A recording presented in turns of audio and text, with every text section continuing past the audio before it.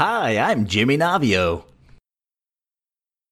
Hi, we're doing it live. We are here with another episode of Hit the Bucket. Hello, everyone out there. My name is Jimmy Navio. I'm not muted. I'm figuring this shit out. It's like I'm learning or something. Just a reminder, before we bring on our guests, this show is recorded live every Wednesday night at 6 p.m. Pacific at twitch.tv/Jimmy Navio. That's me. We have some amazing guest tonight, or a amazing guest. Well, I guess you could call my trusty co-host. He's kind of amazing as well. Mr. James28 is with me as usual, and we also have with us a childhood friend of mine and world traveler, Mr. David Bond, is joining us. He has a ton of stories to tell. I'm going to bring him on in just a second, but one more reminder, this show does also go out on iTunes, Google Play, Spotify, YouTube. It's all over the place. You can go Google Hit the Bucket Podcast and find it. Check it out. And also, one final reminder, there is a Hit the Bucket t-shirt out there. We have merch. You can find it at... we use Designed by Humans. The link is on my Twitch channel. The link is also in the description of the YouTube video. Go check that out if you want to get yourself a Hit the Bucket mug or t-shirt or sweater or nightie or, whatever it is that you like to do or wear. I'm not going to judge. So, one more thing. hitthebucketpodcast@gmail.com is our official email address. If you want to reach out to us about, being a guest or anything like that, if you have suggestions for guests, if you are looking to sponsor the show, anything like that, hitthebucketpodcast@gmail.com. I think that's all the important shit. Get that out of the way. And without further ado, I'm going to go ahead and bring on Mr. James28 and our good friend James Bond. We're going to have ourselves a little conversation. So you guys can go ahead and unmute yourselves and we'll get this show started. Oh, there we go. Hello. Hey, how's it going? Hello there. Sorry about that. I meant to warn you about the little intro thing. But how you doing? What's going on, guys? Yes. I'm so happy to be a part of the Twitch channel that I've been subscribed to for 15, 16 months. Yeah, I think you're my second oldest Twitch subscriber. I think the only person who's been subscribed longer than you might be Lakill. I think JC might be old. I don't remember who subscribed first. Either you or Lakill. One of you guys has the record though. And the funny thing is, like, you show up sometimes. You're like, "Hey," you renew your sub. You're like, "Hey, how's it going?" And you leave because you're a busy guy. But like you always want to support me, and I appreciate that. Even though like you can't always stick around. You're like, "Hey, here's your sub. See you later." Well, because I'll see that you're on, and then there's this big glowing button. It says like, "Remind everyone that you subscribe," and I'm like, "Click, validate me." And it's like I get one of those buttons every month, so I might as well, right? Interrupt the entire stream so everyone can shower me with. Be like, take the money. Gotta show off that massive sub badge. Gotta make it rain. It's like being like people compare. I've heard the comparison made for Twitch to a strip club. Like sometimes someone will just show up and drop like a bunch of gift subs and donations and all this stuff just to like flex, like just to like make it rain. Just be like, look at me. I'm the guy with all this stuff. What is a gift sub? Because I've been gifted subs and I'm like, I don't understand. I'm like, who? Like what? So gift subs, it was something that was recently added to Twitch. Basically, people were saying, hey, I subbed to a channel and I'd like to buy subs for other people. I'd like to be able to gift subscriptions to other people in the channel so that they can get the perks of a subscription, like the emotes and stuff. So Twitch added it as a feature where someone can buy gift subs for other people in that channel. Oh, okay. Rather than doing like donations or whatever. Because I've been gifted a sub, and I was like, do I have to pay for this now? Like, no. It is not. They just forced the purchase on me. It is a gift. Your first sub is free, and the rest, it's like that. It's like sites that do that. Well, they recently added a thing where you can choose to renew it. Like, so, you know, if someone gifted you a sub and you decide, oh, okay, cool, I like this channel, I want to renew it and keep it going, you can do that. But if you don't renew the gift sub, it just runs out after that month. It lasts for 1 month and then it drops off. So it's just another way for people to support a channel and flex, you know, and show their drop some mad stacks. It's like, oh, this person's giving out 100 gift subs in the chat. Yeah, they added bulk gift subs, which is crazy. So someone can show up in a channel and be like, "Oh, I'm just going to give away 10 subs or 50 subs," and it randomly chooses like active members of that channel and just drops the subs all at once. And they're $5 a pop, right? So if someone comes in and gifts like 50 subs, they just spent $250 like buying people subs for that channel. It's wow, that's amazing. It's pretty crazy. Anyway, David Bond, for those who don't know, you can Google David Bond videos and he'll be the first thing that pops up. He has a reputation out there on the interwebs because he's a world traveler, and he makes a fair amount of his income from telling other people, hey, this is what I did and this is how you can do it. So I've known him for a long time, well before he started doing any of that stuff. I've known him since we worked at an old computer store in our hometown. Like, we all kind of met each other through this. Like, it was my first job ever in high school, and then other people got hired, and then him and our other friend Rob like kind of became good friends because at the time I was still Mormon, and both of them were atheists, but they enjoy a healthy debate. Like, they're down to, if someone's got an opinion on something and they just like, oh, really? Like, let's talk about it. And they'll never shy away from like a good conversation or a debate. And neither will I. Like, you know, I can hold my own. And so at an early, like when we first met, you know, they found out I was Mormon and they were atheists. We had a lot of crazy conversations about just like, yeah, a lot of them. We worked together at a computer store. Yeah, we did. And I mean, the good thing about, well, maybe not the good thing. One of the things about working with someone is they can't leave. So they have to talk to you. It's like, hey, you know, you bring up a topic and it's just like, well, we're all here. We can't leave, you know. But at the same time, you'll end up getting to know people really well, too. You know? Right. Yeah, exactly. And, you know, the cool thing is like they enjoy the debate, but they were always respectful. Like, they would never take cheap shots, right? Like, we would go really deep on stuff. We would like really hash it out and figure out, be like, well, yeah, but what about this? Well, what about that? You know, and they're willing to do that without being like, well, God is fucking stupid. You know, like, they would never take the cheap shots or the low blows. It was usually a very healthy, like, sometimes it would get a little like heated or whatever, but it was always in good spirit, and it was always about just like expanding our minds and like becoming better and learning.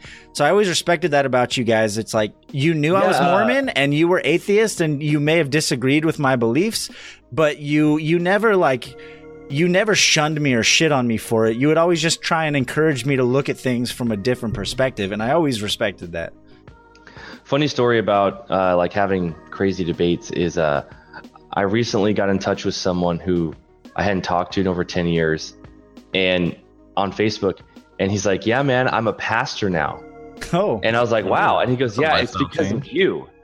It's because we debated so much. I got so into it that I ended up meeting other people, right? So I'm responsible for creating a pastor. But then on the flip side, I know this other guy, he went to college, and he said like all these heavy conversations we had, like they marinated for years, and then eventually he, you know, left his beliefs and changed his mind, and it was kind of a like, wow, like being that jerk who wanted to talk about religion all the time, like it influenced like two people in the opposite directions. Like one person went hardcore pastor, one person went the other way, but it's interesting.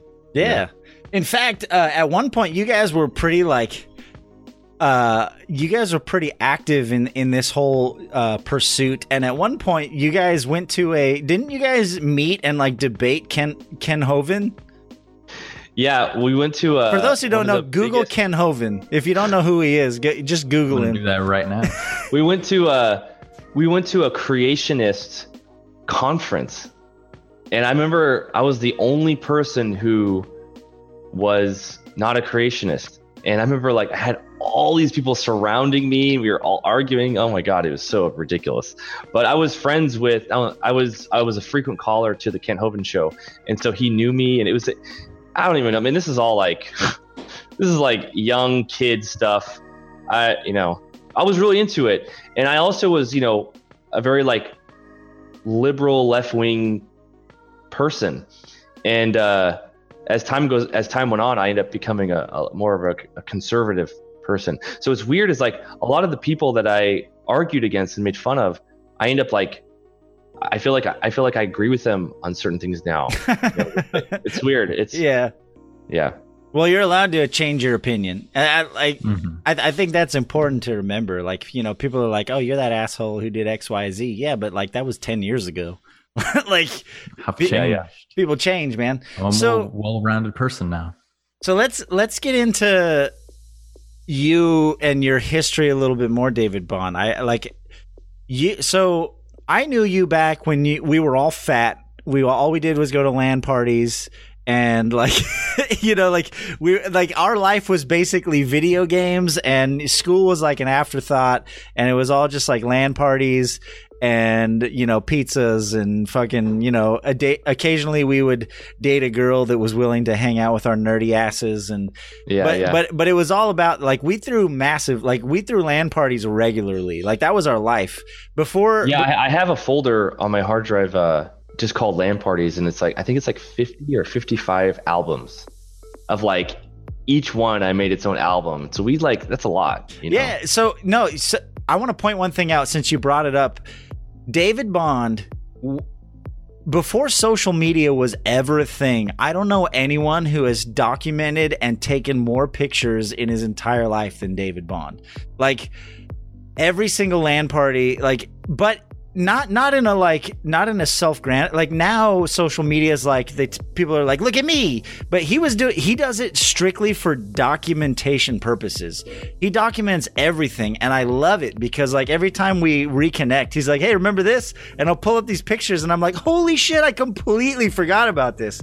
Like he has documented his entire life. Before smartphones were a thing, he had a digital camera. Like everything is saved and backed up, and it's incredible how much stuff he has been able to accumulate and document, and he can pull it up at he's got it so well organized and stuff. He's just like, hey, look at this that happened back in like 2001 or whatever. Like, hey, remember right before you left for your mission, blah, blah, blah, this happened. And it like pulls up a picture. I'm like, what the fuck? Like he documented my life better than I documented my life. And I've always, it's always been a thing of mine. I've always loved, I've always been highly nostalgic, and because of that, I love to look back. I mean, even something I did a few years ago is I bought a scanner, and I had my mom like pull out all the photo albums, which we have a lot. We have these big, thick ones, and we went through and scanned hundreds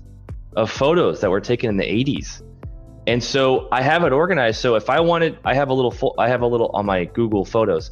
I literally can just type in David Baby, and every single photo of me that was ever taken of me as a child will just pull up, because it has facial recognition and stuff. That's crazy. I have mad respect for that, because there's parts of my life that I have completely forgotten because they're not documented in any way. Yeah.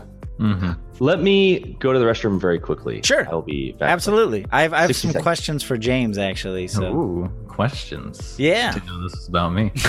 All right, go ahead, shoot. It's all good. So, James. So, Jimmy. I haven't heard a peep from you this week. Oh, yeah. And pretty swamped with the studies. Yeah? Mm-hmm. So you said you had a huge presentation to give, and you turned it in. You did it the night before, and you aced it. I did, yeah. You did what James does. I do. I found that I'm very effective at putting together large amounts of work the night before. It's a mixture of the pressure and the oncoming deadline that really forces you to get a ton of work done very well. I feel like you need to Alrighty. you need to do a YouTube video on how to procrastinate efficiently. I need to learn from the master. No, the most efficient way is just don't procrastinate from the beginning. Just plan it out beforehand. Don't let it stay till the day before.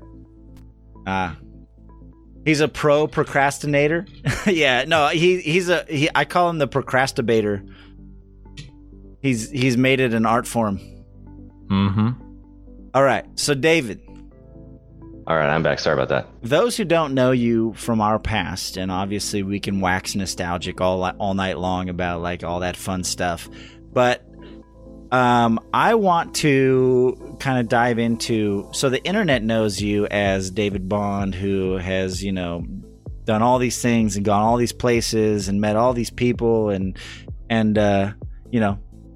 let's be honest, a lot of beautiful women. You have a reputation. Obviously, you can go look at your YouTube channel. You're good at what you do. But it started from something, right? There was a starting point when this whole thing, it ignited from a specific point in your life.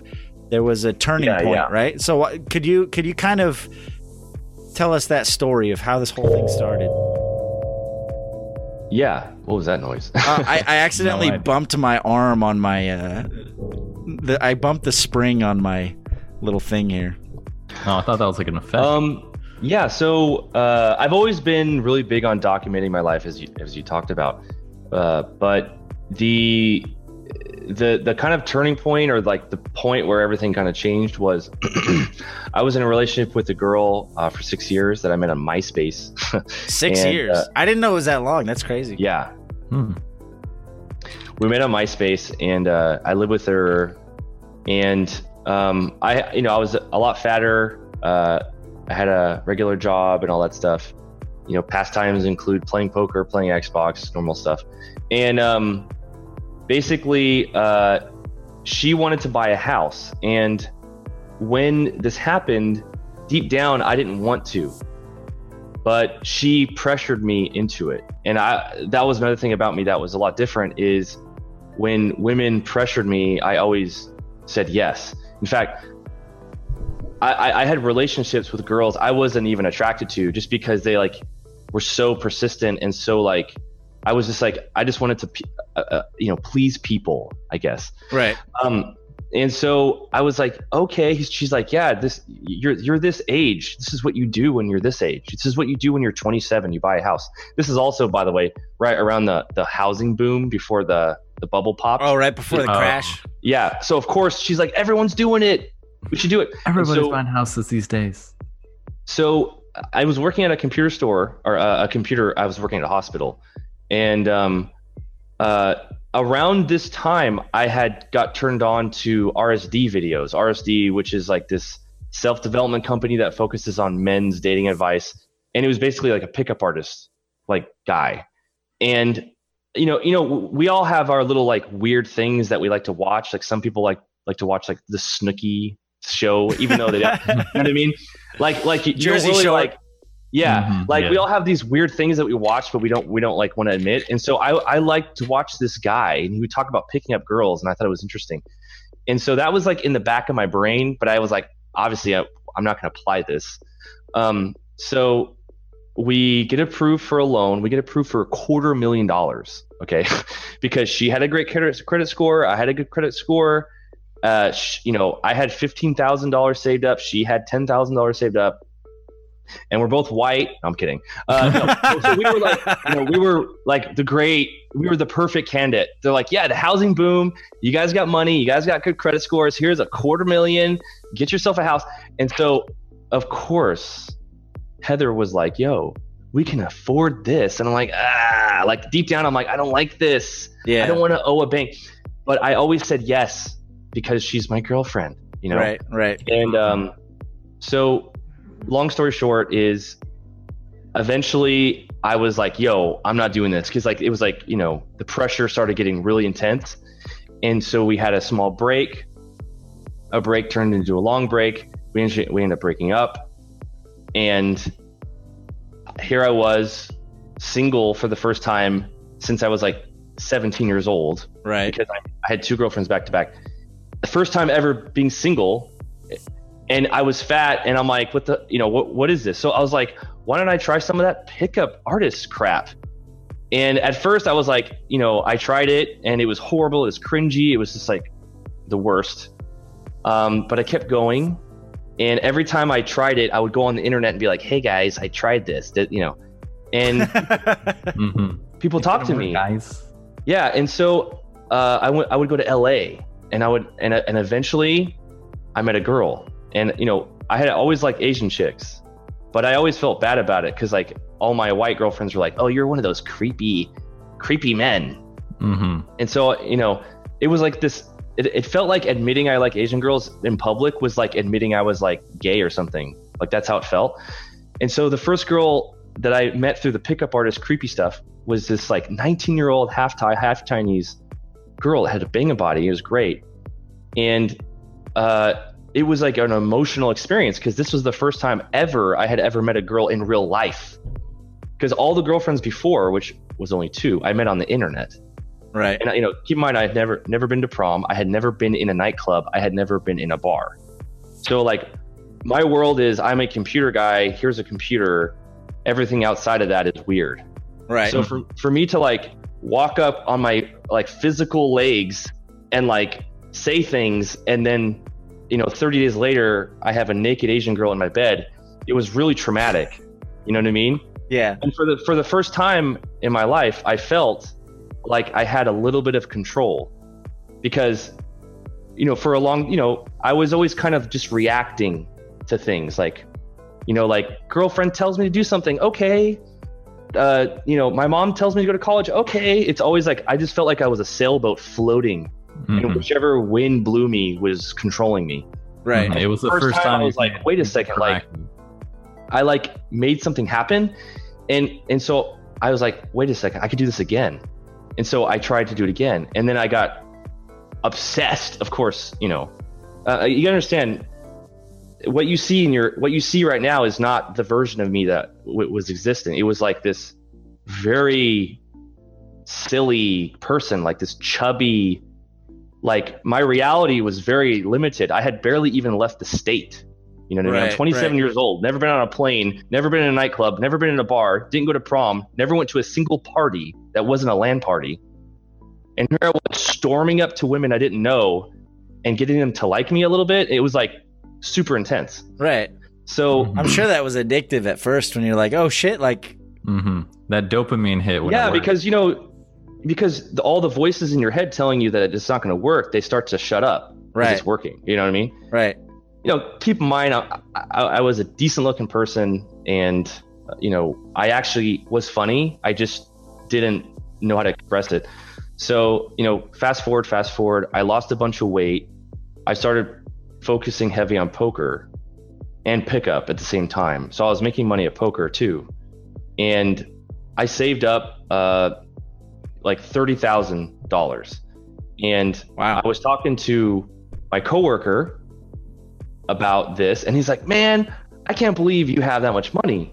If I had that money, I would quit my job and just travel. I was like, that's crazy. I have a good job. Why would I do that? But then it started to like marinate. I'm like, you know what? This is kind of, and then I thought, wait, if I don't have a job, I could pick up girls every single day. Full time. And so because at the time I was leaving to go to LA because Bakersfield has nothing. Bakersfield has pregnant, just like, it's like trying to eat out of the trash. Like, hey, come on now. My fiance might be from there. Look, I'm sure. I mean, keep in mind, this is my brain at the time, like 2011 or whatever. So, fast forward, and I kept having this strong desire to keep going. So at first it was picking up girls, then it was doing this, then it was pushing myself higher and higher, and like doing things that were weirder and weirder and scarier. Like I even would approach girls that were sitting down with guys at the same time, like I had on video and everything. Like that's like really, I wouldn't do that now. That's like psycho, right? But I was like, how far could I push the matrix? Like, is this reality, And so I wanted to do something big. I asked my job for a vacation. They said no. I asked again. They said no. They asked again. They said no. I got mad. And I decided, I'm going to go skydiving. That's something crazy.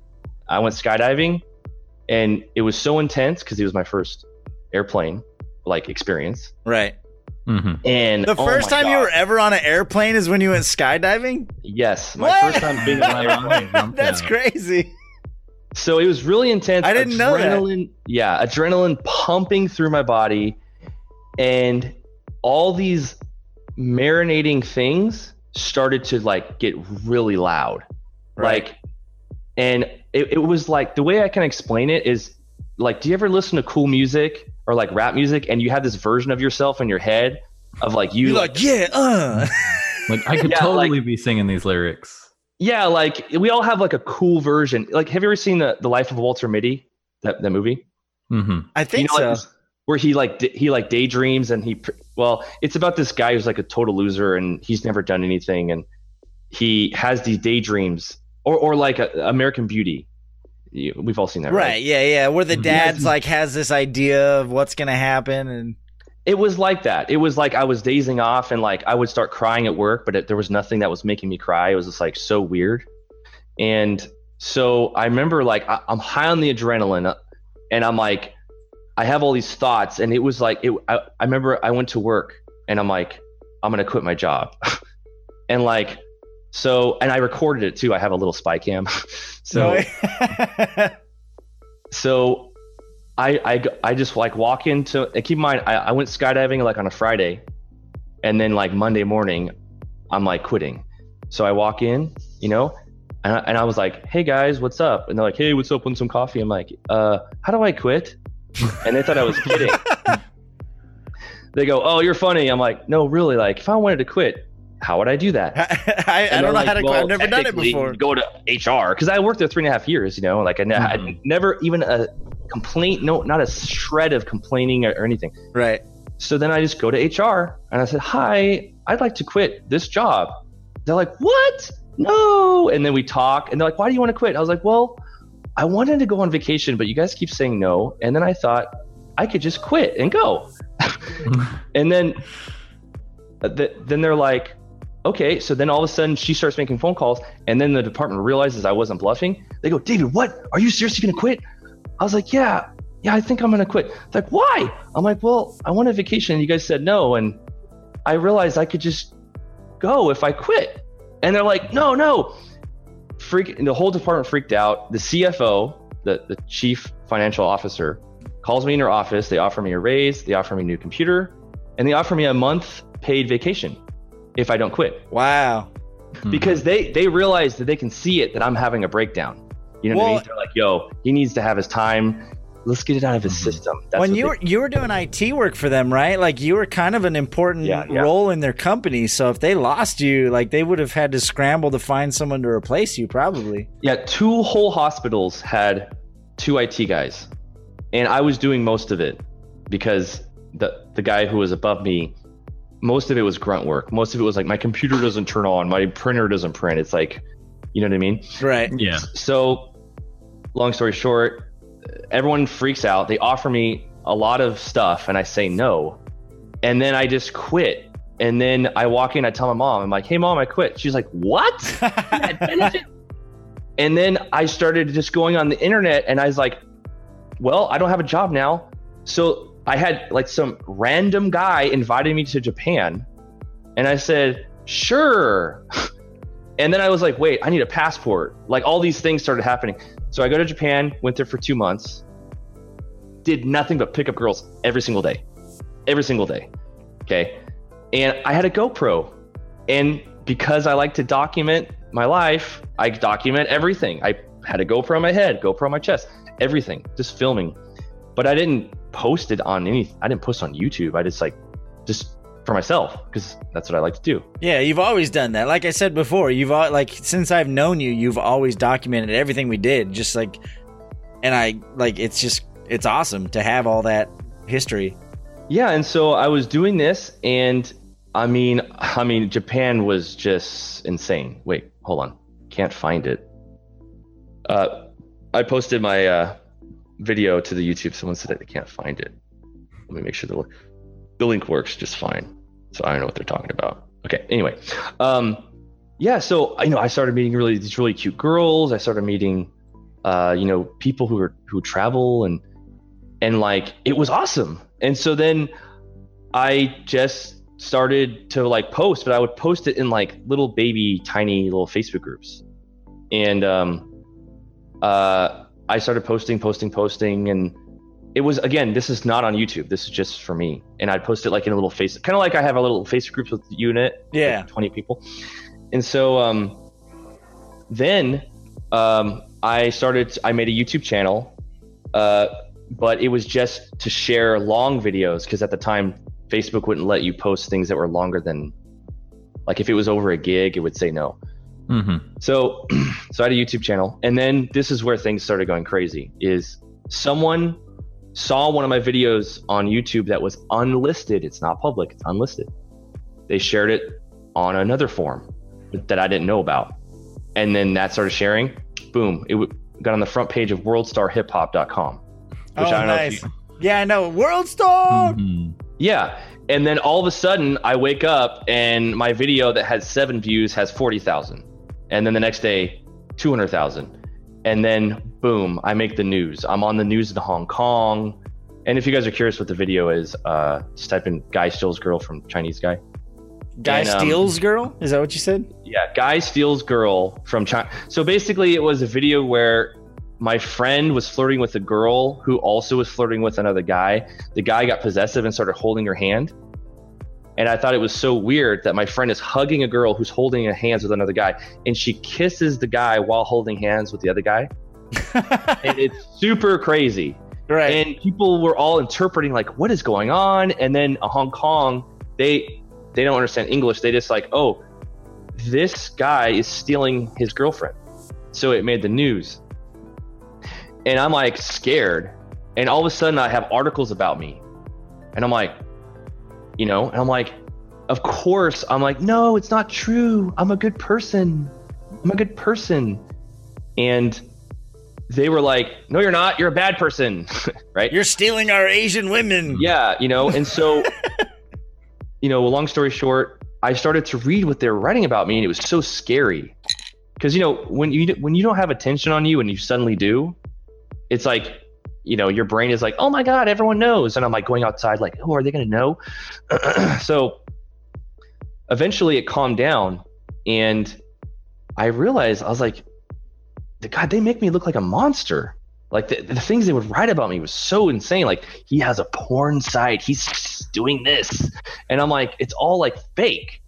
And it was like my first introduction to like fake news, basically, where they have a person, they can vilify them, and they start making things up. I was reading all kinds of things about me that weren't even true.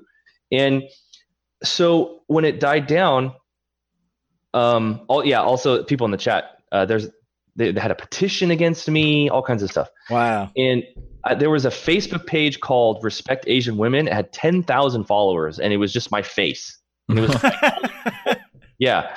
And the notoriety there. And so then I started doing interviews, okay? And this is where it flipped in my mind. Because at first I'm like, I'm just a guy. I just like to travel. I'm a nice person. Please like me. Please approve.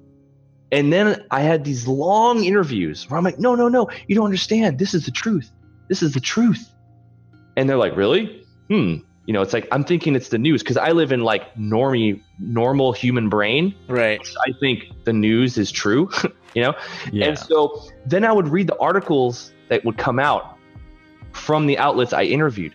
And it was so different because it was like, what they would do is like, let's say there was like, they would take the 10% of what I said and then focus on that. So for example, they're like, what happened? I'm like, this happened. Is this true? No, this isn't true. Is this true? No, this isn't true. I'm a good guy. Here's the proof. And then they'd be like, so we noticed in a photo, there's KY. Why do you have that? I was like, what? Like KY, like the lubricant, or? Yeah. Like they would, and then they say, many people speculate that you have anal sex. I was like, well, I didn't have anal sex with the girls, but who cares? What are you talking about? And he's like, have you ever had anal sex with an Asian girl? I was like, well, yeah.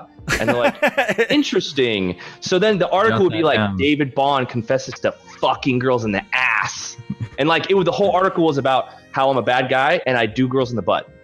Like, I'm not even kidding. I have the documents. Like, I have the photos of the article and everything. And I'm like, what the fuck? And so I got so pissed. And I said, you know what? They want a villain. They're going to get a motherfucking villain. So I took all my videos that were private, public. Wow. Keep in mind that I traveled for 16 months before I ran out of money. And so I'm sitting at home, I'm bored. And I'm like, I'm going to give him a villain. So I started talking to the outlets. I was like, yo, you think that video is bad? Oh my God, you should see this one. And they started eating it up.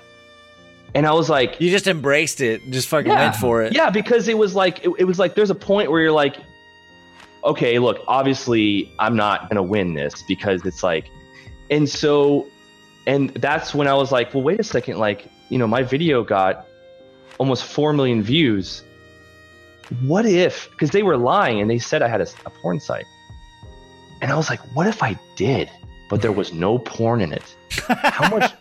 How much money could I have made? Because imagine you're on the news and all millions of people believe that you are selling something. But the fact is you have no website. Imagine if you had a website and they believed it, they might have bought it. And I was like, dude, even if I had like 2% of 3-4 million, and this is when my brain started thinking, because I was like, wait, okay, fake news is fake. And so I was like, what if I take advantage of this?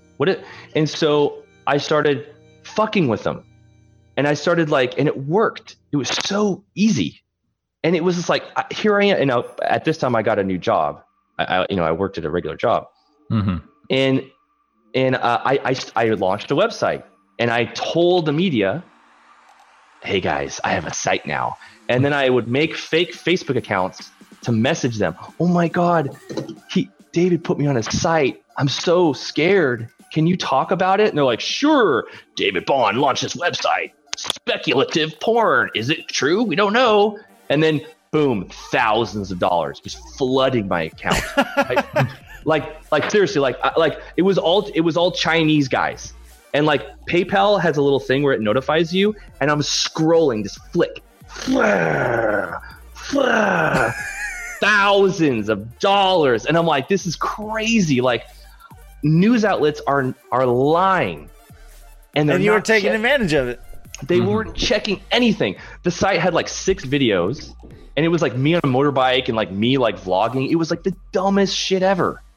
But I was like, okay, you fucks. You want to lie about me and smear me? At least I'm going to get a little reimbursement check at the end of the goddamn month. And then, of course, all this died down.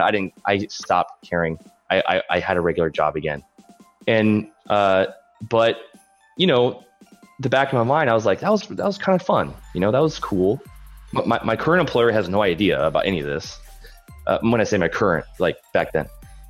So I had this idea. What if I actually sold something that's good? What if I actually made a real product? So I made my first thing called the Single Man's Guide to Japan.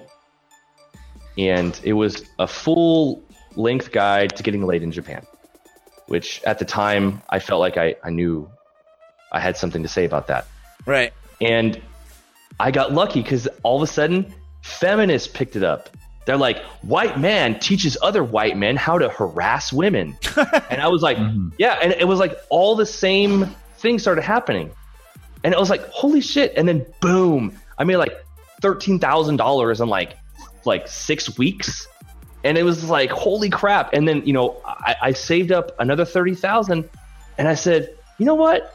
Fuck it. Let's try this again. So I quit that job. Right? I remember that one. I remember the second. I remember where you were working. You were working with Eric, I think. Yeah, and so I was like, okay, this time I'm going to try to make this work. And so my channel only had 4,000 subscribers at the time. And so I said, what if I made another guide? And so I started traveling, and I was really, really focused on actually trying to make money this time, because before I just was doing it for myself. You're just fucking around, and then you ended up like falling into it. Yeah, and so then I go to Thailand, I make the Thailand guide, that sells okay, and then I start to make all these websites, and I start to make videos, and things start to happen, things start to grow, and then I'm like, I realized like, holy crap, I'm making enough money to do this. Like this is working. And so, I have all this free time and then, my channel starts to grow more, and then I start to meet people, and, everything snowballs. And yeah, so, I mean, that's basically it. It all started with buying a house that I didn't want. And then I bailed on that, and this, breaking up with Heather, the skydive, like there's all these things that took, it was like, there's like the version of me that I secretly wanted to be, but I was too scared to be. And each little thing started pushing it. And then it got faster and faster. And then it, this explosion. And so now, like I have a lot of, like the personality that I embody today is more expressive, a lot less scared, less concerned. Because you understand, when you have media attention on you that's negative, your ego gets involved, and you're like, no, it's not true. Like, it's scary. Like, what? But then when it happened, for the record, I've been on television 45 times. I have a folder called David Bond Media. It's every single, if you just go on YouTube and type in David Bond news, you'll just see like Korea, Taiwan, every single country is just like, David's a bad person. David's a bad person. David's a bad person. Bad, bad, bad, bad, bad, bad. In fact, if you Google David Bond, the first article is an article about how I'm wanted by the police. It's like so stupid. It's like, just like, because that's how these outlets work, is they see a villain and they want to serve justice, but they can't hurt you. So they have to like use their platforms to smear you or like say things about you or whatever. And, so I have a super thick skin to that. And, now it's a business, I guess, now it's what I do, I guess, yeah, people in the chat are talking about the change.org petition. It's like thousands of people signing to like ban me from places. It's so stupid. It doesn't do anything, because you actually have to break the law, to like, and having a GoPro and filming yourself is not illegal. So, right. Mm-hmm. It's a really interesting situation. Yeah, no, so there's a couple things I want to touch on there a little bit that people might not know. So number one, you are a almost obsessive serial saver. Like, I don't think, like, number one, to be able to do what you did, you are so incredibly frugal. Like, I remember we had these ongoing jokes about David, because like he'd be like, hey, they're doing that deal at Burger King again where you can get 20 nuggets for $3 or whatever. Like, what he did, like he was working a full-time job, but he was able to find a place where rent was super cheap, and he lived like bare minimum lifestyle and just banked so much money. And like, he's a testament to saving, because like a lot of people don't know that, like, a lot of us enjoy shooting guns. Like, we have a group of friends that like, they all own like shotguns and, rifles and all that stuff. And they'll go out in the field. Nice. Get in there, dude. We'll go out in the field and, shoot guns and whatever. And the whole time, like, David has admitted, like, we've had conversations about this where he's like, every time I pull the trigger, I'm thinking how much that bullet costs. Like, he's very super conscious of how much he's spending. He's like, there's $2, there's $2, there's $2, there's $2. And it's kind of what, like, that obsessive need to save his money and use it on something of value has kind of what's allowed him to do what he does. Like, he's been very frugal and conscious of his spending and where his money's going, because a lot of people spend a lot of money on stupid shit. And I've always appreciated that the David Bond, like, in today's time, like, a lot of people do not have that value of like, hey, I can save money up and do something with it. So like, where did that come from? Like, what? Well, I've always had this philosophy, like, live like a homeless person but play like a king. You know what I mean? Like, I'd rather have really cool toys than have really high bills. Like, I don't mind living with sacrifice if it means that I can, I feel like, honestly, it had to do with like back when we would build our own computers for gaming. Like, I always like wish I had the best video card, and like, like, I'd rather have a really good video card and have a shitty car. You know what I mean? Like, it's stupid. But I mean, I saved money my whole life, not even trying, just like, I just didn't spend it, and it was only when I started traveling for the first time, I was like, yo, like every dollar the more money I save, the longer I don't have to have a job and I can just like travel and like pick up chicks.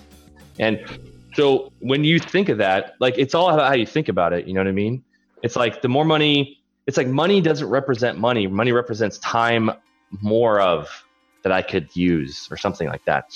And I don't know. I guess it's just a personality thing. I've always hated debt. I don't like commitment, and that kind of connects with debt. I don't like the idea I have to owe. If there's a sentence that starts with "I have to," I don't like it. I have to. Mm-hmm. No. I don't want to have to anything.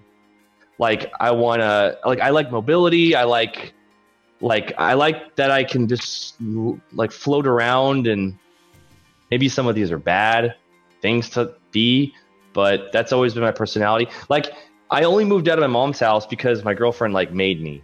She was like, "You should." I'm like, "Why?" I'm like, "I save a lot of money." She's like, "No, but you should." I'm like, "But who cares?" And she's like, "No." And you know what I mean? Like, it's like people your age do this, so you should do it too, rather than like, well, I'm perfectly fine and happy where I'm at right now. Yeah, and I'll spend money. Like, I'll spend, but it's on things that, again, it's like, does this make me, is it fun? Is it, I'm trying to think of an example. Like, like my laptop is like a $2,000 like gaming laptop, right? But like, if I were to buy like, like lunch, like, I don't want to spend $10. You know what I mean? It's like, because this is fun, it's a toy, but I don't know. I'm not sure if it comes from anywhere, but this is my personality. But it kind of connects with the lifestyle or whatever, I guess. Yeah, no, that makes sense. So you talked about like the whole living with your parents thing.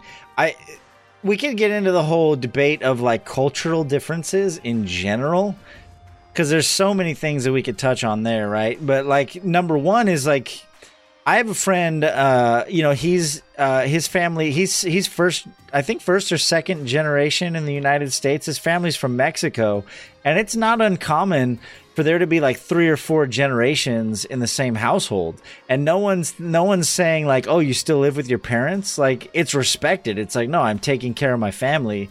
Like, it's a very like Western, like American idea that like living with your parents is like frowned upon or whatever. Like there's even a lot of Asian cultures where it's like, you don't move out of your parents' house until you get married.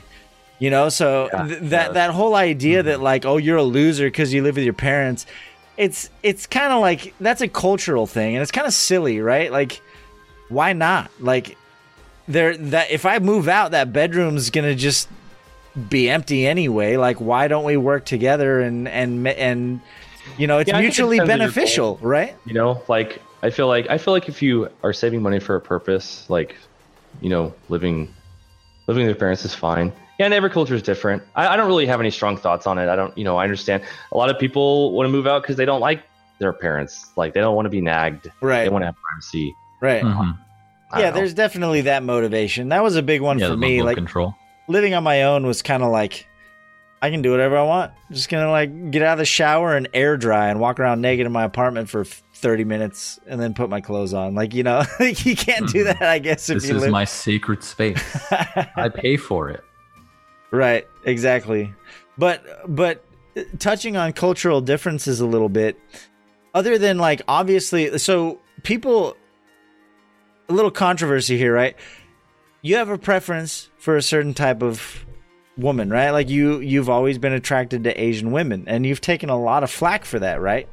And people say that, oh, you a lot of your videos are you in Thailand, you in Japan, all that stuff, and like, obviously you've been criticized time and time again. They're like, oh, I'd love to see him try and pull that shit off in America, right? Like, that's one that I've heard even in chat just now. Like, it. Yeah. Well. Yeah, I've always liked Asian girls, but I would say now it's extended. I'm attracted to what I call exaggerated features. So I like when a girl is very short or has really big boobs or a really big butt or really long hair. I like I like girls when they walk in the room, people want to talk shit about them. Like I like that. That for some reason I like that. But I like Hispanic girls. I like hijabs. I like Muslim girls. That's a recent thing. What's funny is like the more I dislike Islam, the hotter Muslim girls seem. Which is like a weird thing. You know what I mean? Like the more I learn about it, like dude, when I'm on planes, all I watch on Netflix is North Korean documentaries, ISIS stuff, like democratic politics. It's all things that I'm not a big fan of, but I just like to learn about it. You know what I mean? Like, anyway, yeah. So I think that the criticism about Asian women, what was it that? Well, because people say like what you're doing is people have said that like any white dude, any white nerd can just go to Thailand or go to Asia and it's easy just because you're white, or even if you're semi-attractive, sure. that you can just show up and girls are gonna be like, oh, look at this white guy, and like.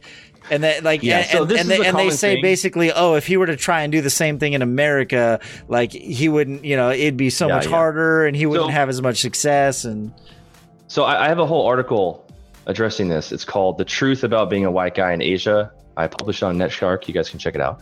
But so this is a common narrative that's is spit out that being a white guy easy, da da da. So the first thing what I would say is that the truth is. It is true that dating in other countries is easier, okay? But what I would say is it's easier for everybody. And so in Thailand, for example, I recently had a really enlightening experience where I had two fans of my channel reach out to me. One's an Indian guy and one's a Chinese guy. And they're both from LA. So it's like a very almost scientific thing, right?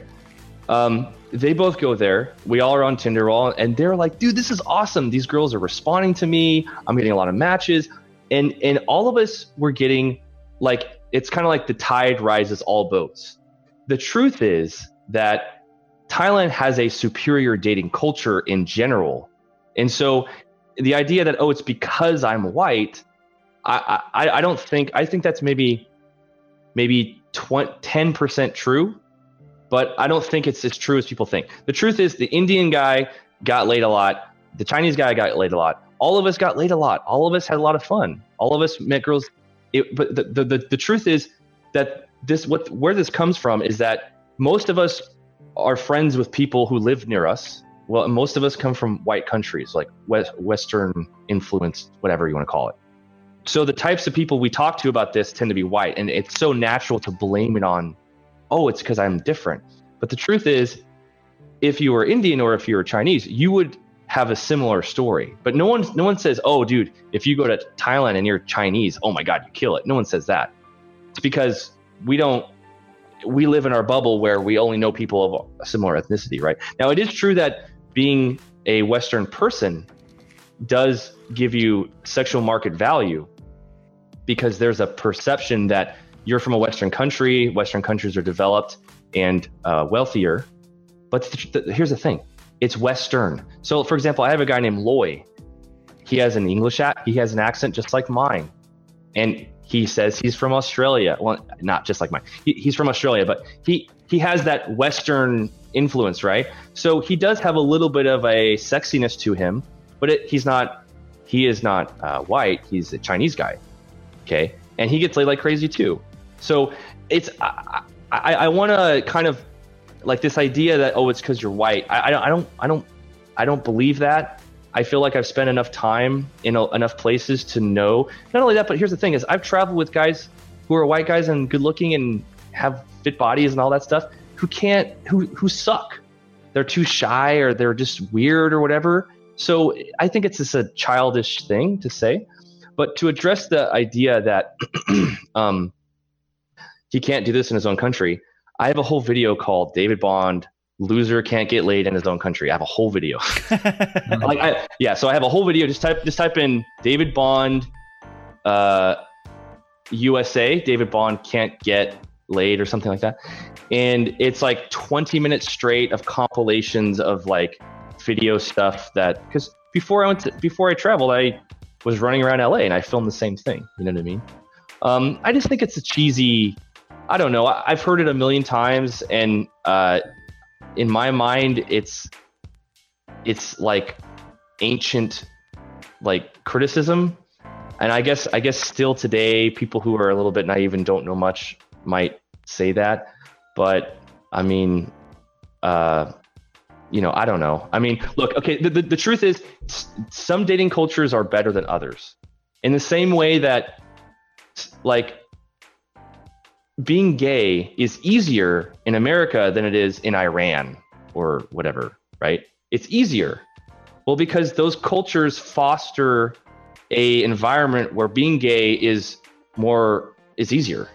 So I feel like in America, we're accustomed to a certain dating culture. For example, dating cultures that shun age gaps that are too big. Sure. I'm 32.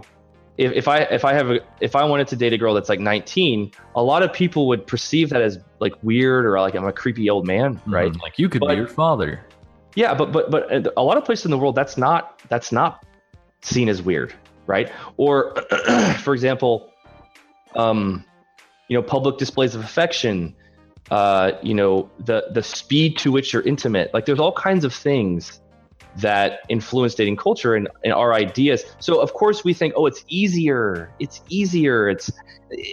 easier? It's just better, right? And it's easier for all people. And I don't know if the answer is the question or not. But. No, that does. We're getting there. Like, so I want to know from you what makes it better. Like, what is it about? Like, for example, the dating culture in Thailand and how they treat sexuality and sex and all that stuff versus the United States or more Western, like, conservative kind of culture. So first, there are other, many dating cultures are better than the United States. The dating culture in Indonesia, dating culture in Thailand, obviously the Philippines is obviously a good example. But even places, like Ukraine, I've heard. Places like, I'm trying to think of places that aren't Asian. Dating cultures even like dating cultures, even in, people would say a small town versus a big city. People tend to say that small towns are easier, and there's a lot of factors. So the first thing that's really big is in the United States, half of the people are fat and half of the women are fat. So as men, we're attracted to young, fit, like that's what most guys are attracted to. And the fact that the dating pool, half of it is unattractive to most men, the ones who are thin, their thinness doubles in value. Okay. So think of it like, imagine if like right now, all of the beef in America, half of it suddenly was rotten. Well, what do you think it's gonna do to the price of beef? The price of beef is gonna shoot up, might go double, right? That's kind of a simple analogy to the sexual dating market in the United States. The fact that half the bitches are fat makes the girls who aren't fat feel like they're hot shit. Okay. And that's why you see this phenomenon of like these really attractive guys dating these like girls that are just not anything. Another thing is a lot of places in the world, prostitution is available and is not stigmatized as much. Okay. So what that does for the sexual marketplace is it's very simple. It's going to be very crude terms I'm using, but a very, very simple cartoon explanation of the sexual marketplace is supply and demand, right? There is a demand for sex. There's a demand for affection. That's coming from the men. And then, women have their demands. They demand certain things. They want a guy has status, has financial stability, is funny. Our looks are there, but they're not really that as important. You know what I mean? Russell Brand is attractive, not because his face is attractive. It's because he's funny and he's tall and all that. You know what I mean? There's quick-witted and all that other stuff. Yeah. So whereas as women, men are very simple. We want young, we want attractive. Like you could be dumb, you could be, we'll forgive a lot of stuff. So the sexual market, that's a bit of a generalization, but yeah. It is a generalization, but a lot, like, yeah, I mean, in general terms, like, obviously there's a reason that movie stars are movie stars, right? There's a certain, like, physical aspect to it that is we can't deny our evolution, right? That there is certain physical attributes that may or may not be more attractive than others. And it is, yes, there are things beyond a woman's looks that are attractive, but for the simplicity of it, most guys, look, if you see a girl who's homeless on the street begging for money and she's cute, she's got some nice titties, you're not gonna be like, you know, that lady, her financial stability is in question. I'm not interested. You're gonna be like, yo, let's pick her up. Let's help her out. You know what I mean? I don't know. She might be full of STDs. I don't know. Sure, fair enough. Anyway, so when you have a country where prostitution is available and not supply and demand, yeah. What happens is the supply of sex is now artificially increased. The price is also pushed down because the guy, and again, I'm not a big prostitution guy. I don't like it. It's weird, whatever. But in the United States, if you get arrested for that shit, you're like a sex offender. Like the cost of being busted is like high. So the only girls who do it are nasty. Like the stigma around prostitution in the United States is super high. Well, when you have a country where all the women are thin, so now being thin is not a selling point. There's not a girl who's like, my body's hot because all the girls are fat. No, it's like all the girls are hot. Or all the girls' bodies are good. So now the supply of of body types is like way more in the man's favor. The supply of sex is like doubled because there's the existence of prostitution, which I'm not condoning. There's all these factors, right? Here, another example, when you're in a country where there's no car ownership, so like in the United States, everyone has a car. A car ownership is a big part of your identity. What does he drive? Oh, what does he drive? Oh, that guy drives a 2003. Like that's a common like joke. Like you watch Sex and the City. Well, in a country where the economic like development of the country is like lessened, wealth signals have less power. I guess. So in the United States, all of us. No girl's going to be impressed by the fact that you make $40,000 in a year or whatever, right? So you have a 2011 Honda Civic, like wow, who gives a shit, right? But so like the bar is like lifted, right? So now, and also the wealth cap is super high because we have all the celebrities and shit. So the top 1%, like the gap is higher. But when you're in a country where everyone's a little bit less, then all of a sudden it's more equalized. There's less items to impress. So like no girl asks me what I drive overseas. You know what I'm saying? So that's one less thing that a girl needs, like proof. So, here's an example. If you ask a girl in Korea, what do you look for in a guy? She'll say, oh, he has to be rich. He has to do this, this, this. But if you ask a girl in Thailand, she'll be like, I want a good man, good heart. I like honest guy. It's more personality. It's more qualities that are achievable. And would you say this is pretty true? Like, I mean, obviously, you have to make generalizations to some extent based on your personal experience. Mm-hmm. But like, has that been pretty much your experience, just overall? Like, you made the comparison between Korea and Thailand. For the most part, the people that you met in Thailand, male or female, it sounds like they were just more concerned with you as a person than your status. That's right. Another thing, and again, this is getting a little bit more broad beyond dating. Sure. Is countries that are affluent, they tend to have more problems. They have more anxiety. They have more depression. They have more materialistic priority. So in a place where that's considered poor, there's things about the fact that it's less affluent that actually produce better people. You tend to get more exercise because technology is less affordable. You tend to have less screen time. You tend to get more vitamin D because you're outside more. You tend to do more face-to-face interaction. Like if you're in Thailand, most of the Thai chicks, do you know what they do? They go outside and they go to a street vendor and they get lunch. Everyone's sitting on a street. There's more more humanity.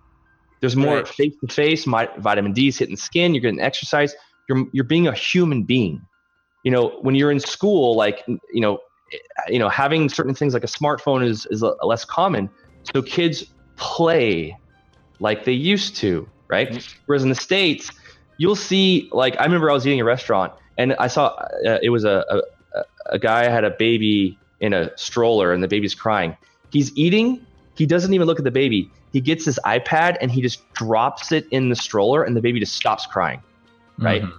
So like that was kind of weird. So like in America or in the West, in rich countries, we get more screen time, less vitamin D, less exercise. We're less social because we're like, think about it. You wake up, you sit in your box, you drive to your box work, you sit in front of your box, you do your box work, and then you go home and then you try to meet girls on a box and then you go play Xbox, right?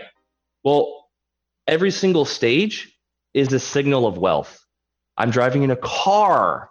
I'm going to a job that isn't outside. I'm on a computer. It's like these things are all nice and luxury, but as human beings, you're actually doing less human things. And so you get more anxiety, you get more materialistic obsession. You're flicking through Instagram. Wow, she's in Bali. Wow. Whereas when you're poor, you like my girl Queenie, you know what she used to do when she was young? When she used to play, they used to play in haystacks. Yeah, she shows me videos. She's like, yeah, when we would get bored, we would play in the hay. And it was like there's a big thing of hay and they're rolling down it. Look, at the end of the day, that's a more human thing. You're playing with kids, you're face to face. So in places that are poor, the truth is the people are just better. They'll wave at you and they'll smile, hello. Whereas like, in rich countries, it's like, do I know you? Who are you? Why are you talking to me? Mm-hmm. What do you want? What do you want from me? You know what I mean? Right. Whereas like I've been in the back of a bus, like a little like small bus, and like I'll just be looking out the window, and then people wave at me, and I'm like, hi. It's like, wow, this is like a cartoon. There's that element of human interaction. I remember when I was a kid, when I would spend the summers with my grandparents up in Idaho. And, most of the time we're running around playing with my cousins, we're climbing trees, all that stuff, even pre-internet in Central California, like me and 15 of my friends, like 10, 15 of my friends, there was a huge gang of us. We'd all grab our skateboards and we'd ride around town until dinner and we'd go home and have dinner and, and then I'd watch a TV show and fall asleep. And like there's definitely something to be said for, the more technology has improved and wealth has improved in Western cultures. Like a perfect example right now, like we're sitting here talking through, right? Like we're talking through a digital platform. I'm sitting in front of a screen. No one here is actually here in person. I'm seeing their chat messages scroll through here. You're 2-hour drive from me. James is like halfway across the country. So we are interacting to some extent, but it's still different, right? Like it's not like you said, the true human interaction. So there's something to be said for because I spent 2 years in northeastern Brazil. The only place you could use the internet is if you're sitting in an internet cafe, or at least when I went. This is back in like 2002, 2000. I was there for 2002 to 2004. The only way I could like send an email or play a video game or anything was to go to an internet cafe. And even then you're surrounded by people in a room. You're still physically interacting with people next to you on a computer. But for the most part, like you said, people are just happy. There's people there living on dirt floors who have 4 walls around them and a ceiling. Yeah, and they all go sit out, like they all go sit out front and talk to each other while the sun's setting, and some kid's kicking a half flat soccer ball across the street and yelling and screaming and laughing and jumping around with his friends. And they're happy. This connects with dating culture a lot. And the thing is, people, they don't see the connection. And I mean, there's a lot of other things I could talk about on the topic of dating culture. For example, in the United States, we glorify certain things and then shun others. So, traditional patriarchal gender roles, for example, try to go on a date with a girl and giving her a flower and watch her cringe and laugh and talk shit about you on the internet, right? Well, that's because those gender roles, we have decades of like Disney movies and movies, telling women it's cool to be a man, kick ass. I don't need no man. Oh, all these movies are highlighting this idea, like, for women to break free from the traditional gender role. Like, you know what? Why do I have to get married? Single girls, woo! Like, I watched a movie on a plane. It was called like How to Be Single. And it was literally just like promoting women fucking a lot of men and getting wasted. Like, the whole movie was that's all it was. It was like, why do I need to get married? You know what? I'm going to be single. Yeehaw, la la la la la. That's being married's dumb. I'm not going to have no kids. Because that's like, we mock the old way. Like, okay, here's a really, this is going to make everyone cringe. Okay. Mm-hmm. Don't worry. I'm ready. In Thailand, multiple times I've had girls who really liked me. They wanted to impress me. Do you know how they wanted to impress me? They said, I want to take you to my house and make you dinner. And then they'd make me dinner. And then, this has happened on multiple occasions, they want to clip my toenails. Okay. Now, imagine if you're on your Tinder date and you're like, you know what I really love in a woman? When she makes me dinner, cleans up and clips my toenails. She's just be like, oh, you're a sexist pig, and splashing your drink. Oh, how dare you? I'm an independent woman. I don't need no man. Because they have decades of anti-traditional gender role narrative, just like decades. Like, so the thing is, in a lot of other countries, that isn't there. Men are men and women are women, and women are like, of course, I want to show off that I'm a good woman by cleaning, I want to make his bed and make him dinner. And like, there's no inner voice that's saying, stop being a woman. You need to show that you have a penis because it's 2018 and feminism.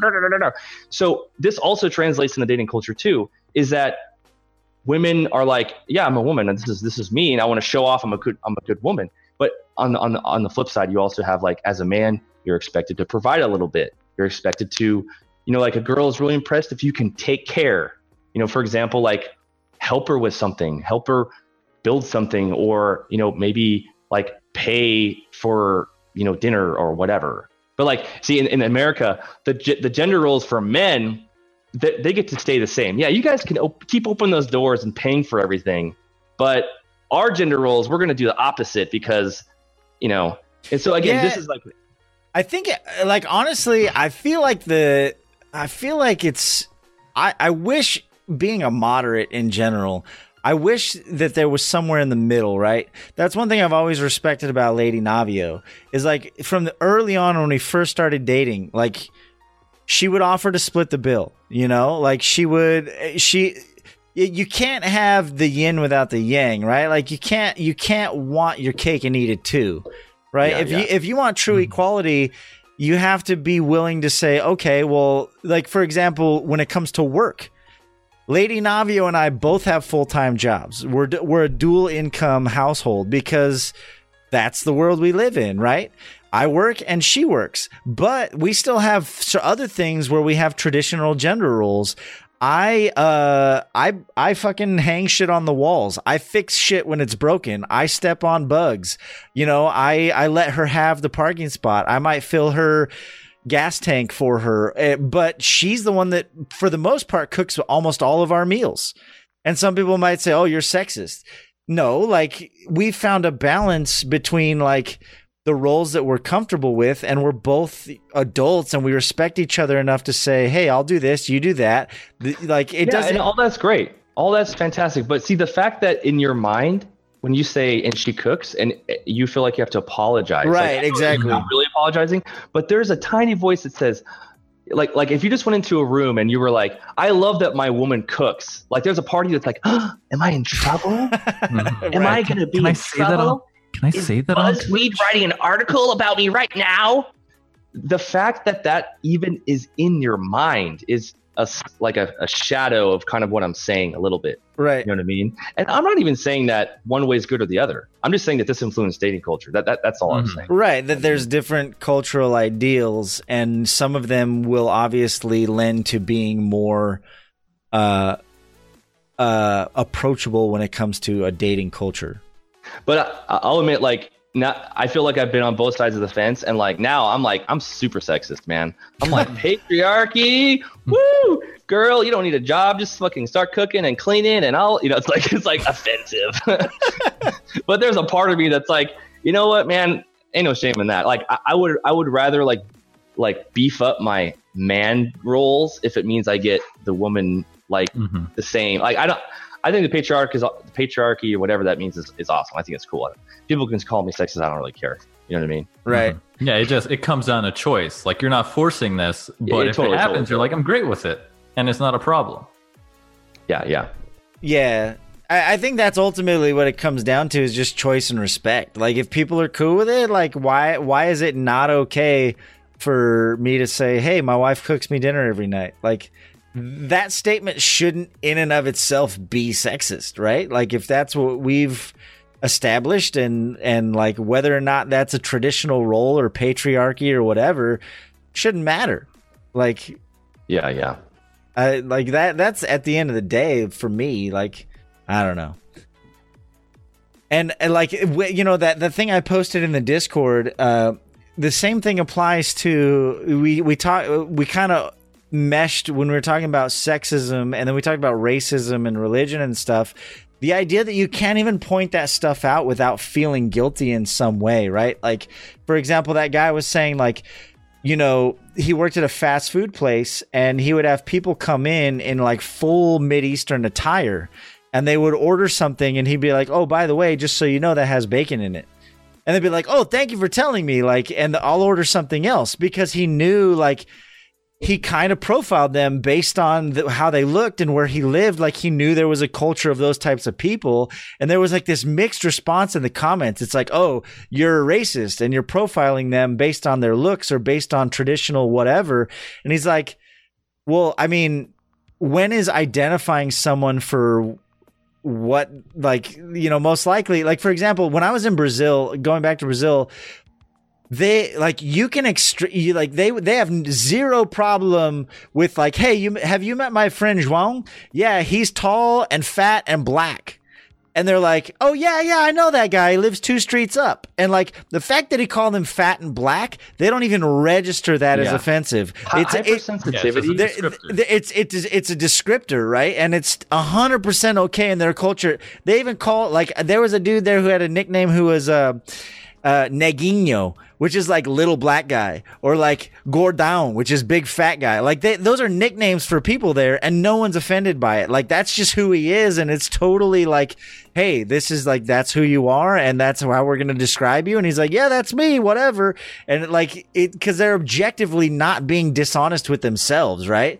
Yeah, like, the phenomenon of hypersensitivity and political correctness and all that is almost exclusively found in Western European dominated countries.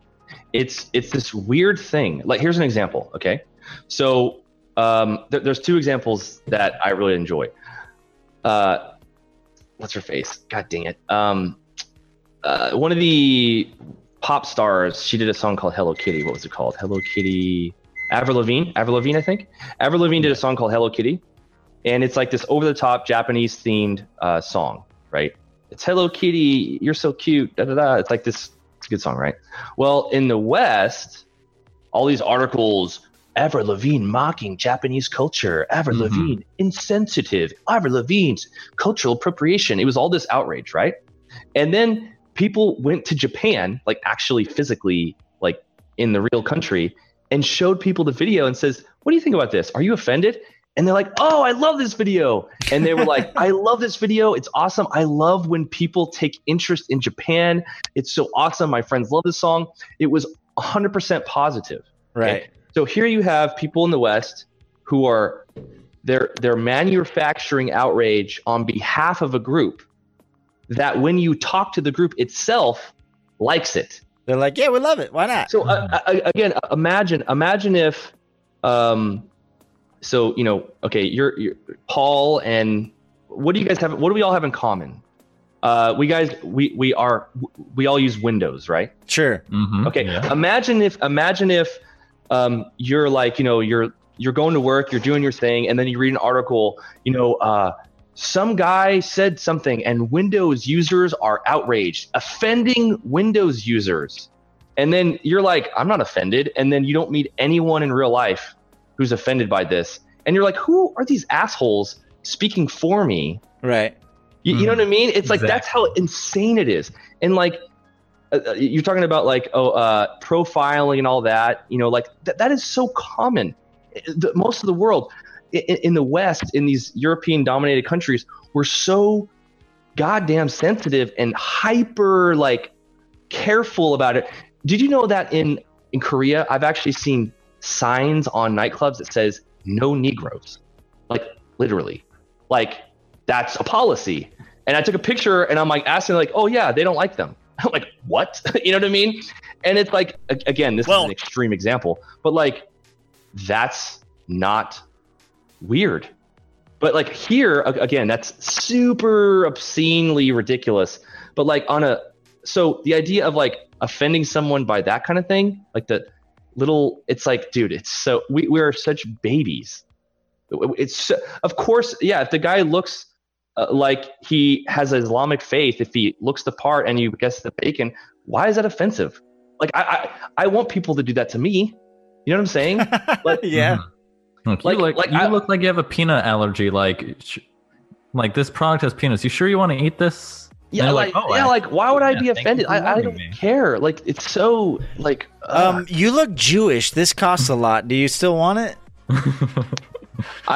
People always ask about me being Jewish. I know. I saw someone in the comments. That's why I made the show. Okay. Yeah. I don't know what that means. What does that mean? Like, why do is it my nose? I don't know. It's the dark hair, maybe. I'm not sure. Now we're being offensive. Yeah, whatever. Yeah. Pull those stereotypes right out. Anyway, there's definitely some hypersensitivity, and Mashif always likes to talk about the fact that, like, you know, he calls it recreationally offended. Like it's become a pastime almost. And you know, there's been the joke made that like we haven't had a good war in a while, so like people don't have something to be like the upset about, right? So like is another symptom of affluence. So like imagine you're a rich kid in a rich cul-de-sac. You know, something like, oh, my Ferrari has a scratch. That's going to be a big deal to you because you have no other problem, right? So hypersensitivity to trivial, microscopic things, that is a quality, that's a signal that your life is good. You know what I mean? Because like a real problem is I can't drink water or I'm going to, there's no food or like, the government's oppressing me. Like, that's what the rest of the world. So, for us to be like, he offended me because he made a logical, inductive reasoning judgment about me that makes perfect sense. Oh, and by the way, he was accurate. Oh, that's offensive. Like that's a signal of like that you have no other thing to complain about. Right. You know what I'm saying? Mm-hmm. Okay, one more bathroom break. Just a second. No, hey, we're actually we're gonna take a quick break here. I need to take a break too. It's time. So okay, great. All right, we're gonna do Chiefs Beef in just a second, but we do have our traditional quick-fire questions. So I'm gonna throw a couple of those. Maybe James has a couple of his favorites that he wants to throw at David Bond, and then we will jump into Chiefs Beef after that. So I'm gonna bring them on if you guys want to come on. I know David was talking during the break, which I appreciate. And it's true. It's true. Following may or may not increase the size and girth of your manhood. So I'm going to bring them on here. I got the questions up. These are some traditional questions that we like to ask real quick. So, David Bond, for those who, a lot of people, oh, he froze. Your camera froze. Oh, there you go. No, you're good. You're good. For those who follow you, who are interested in traveling abroad and getting started on what you do, what are 3 do's and don'ts for or if not 3, just give us maybe some like, hey, I learned this, don't do that. Like for people starting out, like what lessons can they learn from your experience? What are some things to do and not to do if you're trying to get into this? Number 1, have more than one bank and have multiple debit cards, because one of the most common things that happens to first-time travelers is their bank thinks that they are doing fraud because they're spending money in weird countries. Their account gets frozen, and then they can't access their money. So if you have multiple banks, multiple cards, that's less likely to happen. Second thing is, a lot of countries require that you show proof of flight out of a country. So I always book one-way tickets, and sometimes the country says, whoa, one way, when are you going to leave? We want to see proof that you're leaving. Well, there's actually services out there like Best Onward Ticket. You can pay $9 and it will literally buy a ticket in your name that's like refundable. So it's like a fake ticket basically. And so you pay $9, you just say, my name is, Joe Brown, and it will buy a ticket in your name. And then you can show the immigration officer, see, I'm leaving, but you're really not. You can also use that to expedite your passport, because they want to see proof of travel. So you just go, you're like, okay, generate me a ticket. That's another big one. Maybe a third tip would be, let's see, for traveling, make sure that your phone is unlocked and get a local SIM card. A lot of people are like, oh, I'm going to be traveling, let me call T-Mobile. But then you're paying like, 75 cents a minute, and it's like crazy, like hundreds of dollars. Where the truth is, a lot of times if your phone is unlocked, you can just take the SIM card out and you just buy a SIM card in that country. Like for example, you can get a SIM card for like $10, $20. That's unlimited 4G. And it's way cheaper just to use a local SIM card. Yeah, local SIM card. A lot of people, they're like, oh, I got a good deal. I'm paying $180 a month for 3 international calls. Like, what are you doing? Let me think. Another one might be, make sure that when you're booking flights, it's best to arrive in a new place during the day and not at nighttime. There's nothing weirder than like arriving in a new country like at 2 a.m. because then all of a sudden you're like, oh, here's my hotel. Oh, guess what? Check-in is at 3 p.m. You have to sit in the lobby for 14 hours. Like those kind of considerations. People go, oh, it's cheap. It's a cheap ticket. Yeah, but you're arriving like at a weird time. It's actually going to cost you a lot of like headache. So I don't know if those are good or not, but yeah, no, those are good. What about some don'ts? Like, what are some like legit mistakes you've made as a traveler where you show up and you think, oh, I'm going to do this, and then like shit goes wrong, or like something like, what are some things you don't want to do when you show up as an American in a foreign country? Don't just do the sightseeing. Don't just Google what to do in Tokyo and just do that, because the truth is, everyone's doing that, and you think you're going to have this authentic experience, and the truth is it's going to be you with like 900 Chinese old ladies taking selfies. It's going to be the most not interesting experience ever. You know what I'm saying? Right. Don't just do what the tourist stuff is. Do something. Here's something I like to do. Ask the taxi driver, hey, where do you buy groceries? Or hey, where do you live? I'd like to see a neighborhood. That's something I've actually asked taxi drivers to take me to their house, and they've done it. I've actually gone into their house, like met their family, like stuff like that. It's really cool, So don't just do the tourist stuff. Let's see.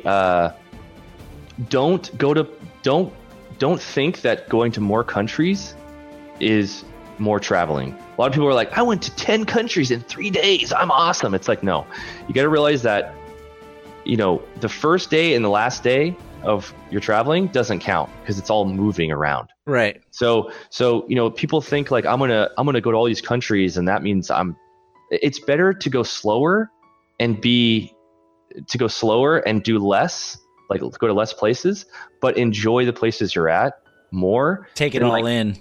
Yeah. I call it sprint travel. They're like, all right, we're going 1 day in Portugal, 1 day in Greece, 1 day. It's like, dude, don't you realize that if you shave off all the travel time, you're actually you're literally just running. You're just like, okay, I'm off the plane. Okay, here I am. Picture. It's like people think, oh, more countries equals more travel. But no, it's how long you're there, what you do, quality over quantity. Right. And then your only memory is, oh, I took a photo of this. Yeah, it's a blur. It's ridiculous. Yeah. Nice, dude. That's some solid advice. Some of that stuff I like the whole debit thing. I wouldn't even have thought about that. Mm-hmm. I know one thing you can do is, and this happens even in the United States. If I know I'm gonna go to like Las Vegas or I'm gonna go visit my, I'm gonna go visit my sister in Colorado or whatever. I'll call my bank before I leave. And I'll call, I have a Chase card. I'll call Chase and I'll say, hey, I'm going to Colorado for 3 days. I'm going to be doing all kinds of stuff, like, just so you know, like, blah, blah, blah. And they'll mark your account and they'll say, okay, he's going to be spending money in Colorado. And that way you prevent the whole, because a lot of that stuff's automated, right? They have automated systems in place where it's like all of a sudden there's a transaction in Colorado the day after I've got gas in my hometown. And they're like, oh, wait a minute. Let's freeze this. And then you got to call them and unlock it. But if you preemptively call your company and say, hey, I'm going to be traveling, I'm going here, here, and here, they'll program that in so that your shit doesn't get locked when you do that. So there's stuff like that. My favorite thing is I like to call my bank and say, I want to make a travel notice. I'm going to North Korea, Pakistan, Iran, and it's all one way. And they'll be like, what?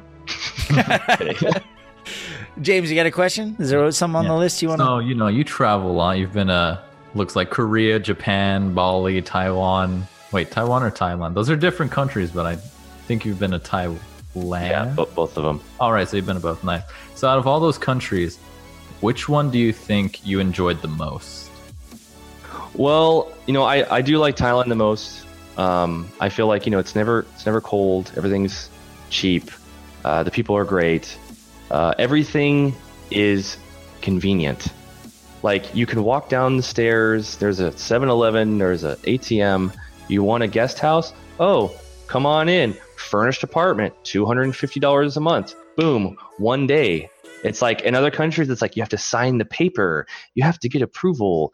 There's so much because it is the most visited country. Like, Thailand is the most visited country in the world. They have an entire economy laid out for you. Are you a temporary person? Guess what? There's everything for you. Not only that, but flying there is really cheap.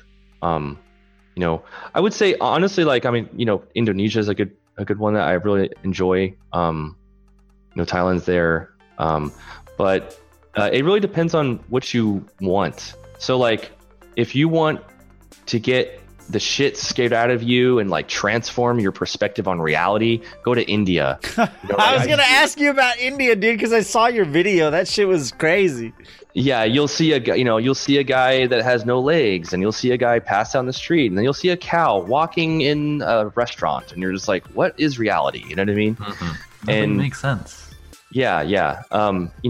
It depends on what you want and how long you're gonna be. I feel, like a best country. It's like, if all you're gonna do is like, you just want to like, do like techie nerdy things, and maybe Japan might be, so. But in my personal is definitely gonna be Thailand for sure. All right, last one I got for you, and then we're gonna get the Chiefs beef. What is your favorite cuss word? My favorite cuss word in English? Any language, I don't care. My favorite cuss word. We ask every guest this. I mean, I like. I don't think there's a lot of them though. I know. I know you. You don't really cuss a lot, so.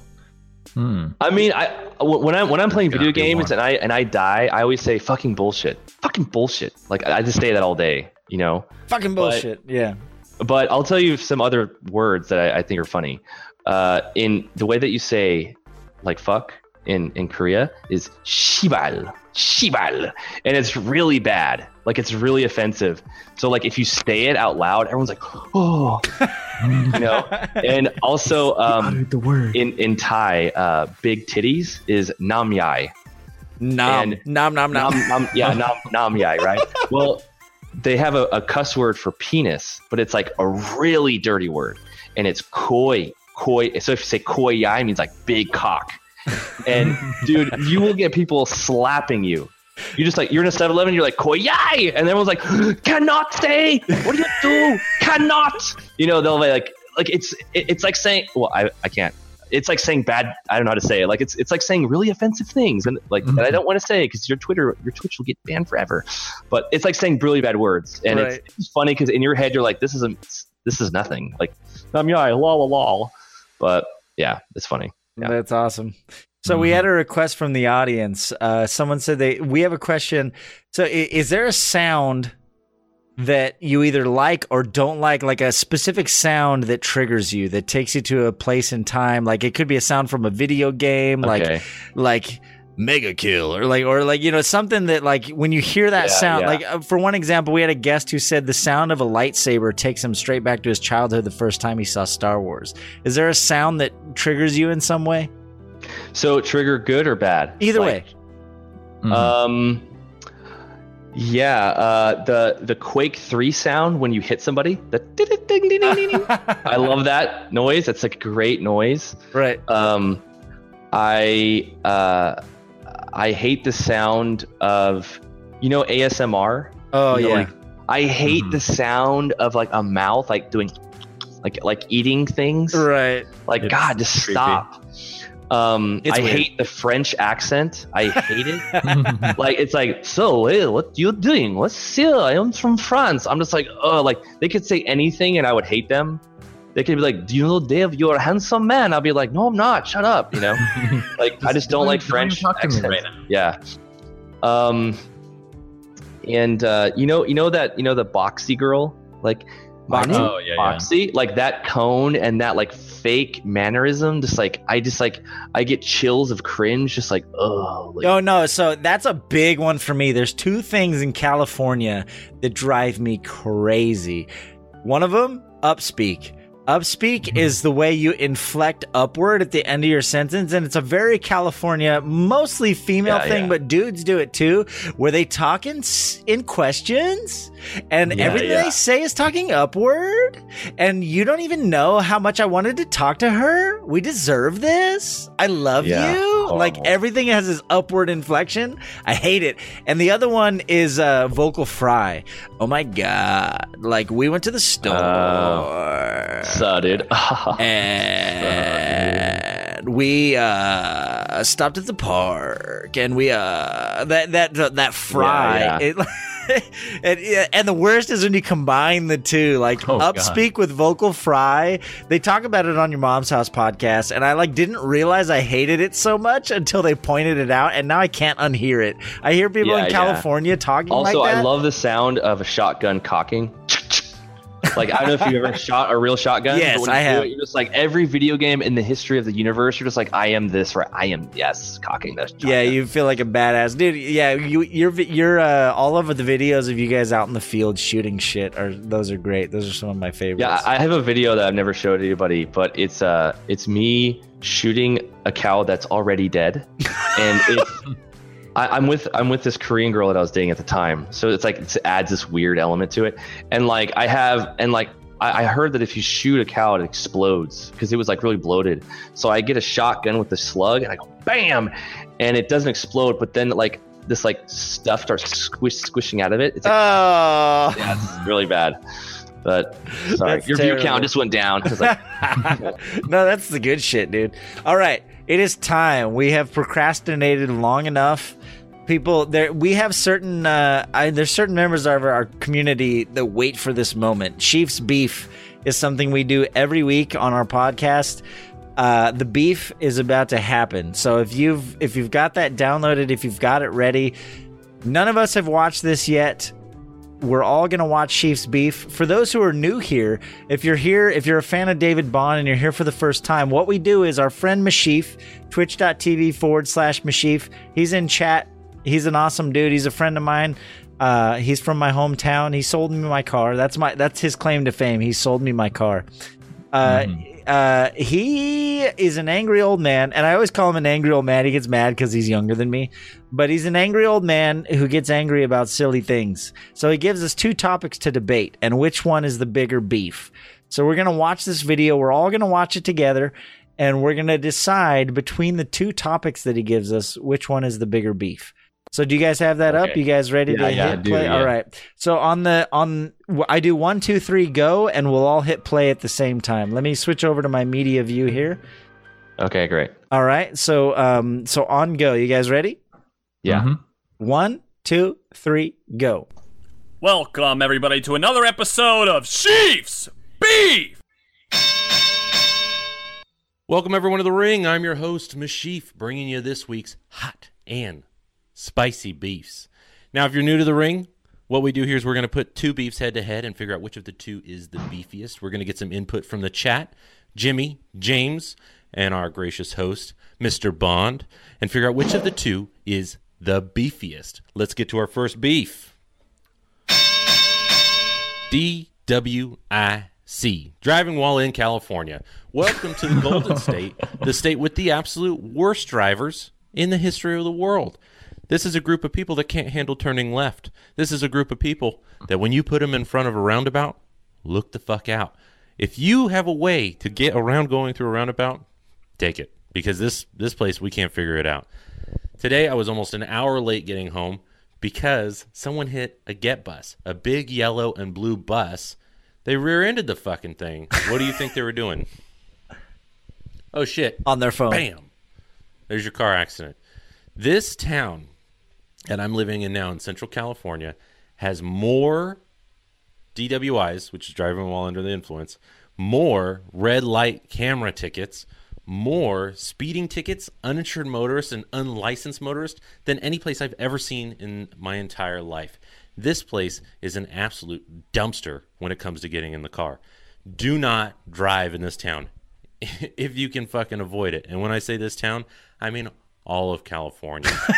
Californians, you need to learn how to drive. You spend all day in the car. Figure it the fuck out. First beef is DWIC. Second beef is the joke police. Now, comedians are supposed to make jokes. Good or bad, funny or not. A joke is subjective, and it's not personal. Okay, it's business. It's ha-ha business. Let's have a goof, a gaff, and a laugh. Recently, Mr. Pete Davidson made a joke about Dan Crenshaw, who just happens to be not a Vietnam vet, but a veteran, and he lost his eye. He's wearing an eye patch because he served our country. Now, let's just listen to the joke. To give some context, it was during Weekend Update, and they were talking about candidates that are running for Congress. As we said, the midterm elections are next week. Here with his first impressions. He starts with some self-deprecating humor, right? Okay to make fun of yourself. But I've cut out most of the bit. The midterm elections are obviously a huge deal. And after I had to move back in with my mom, I started paying attention to that.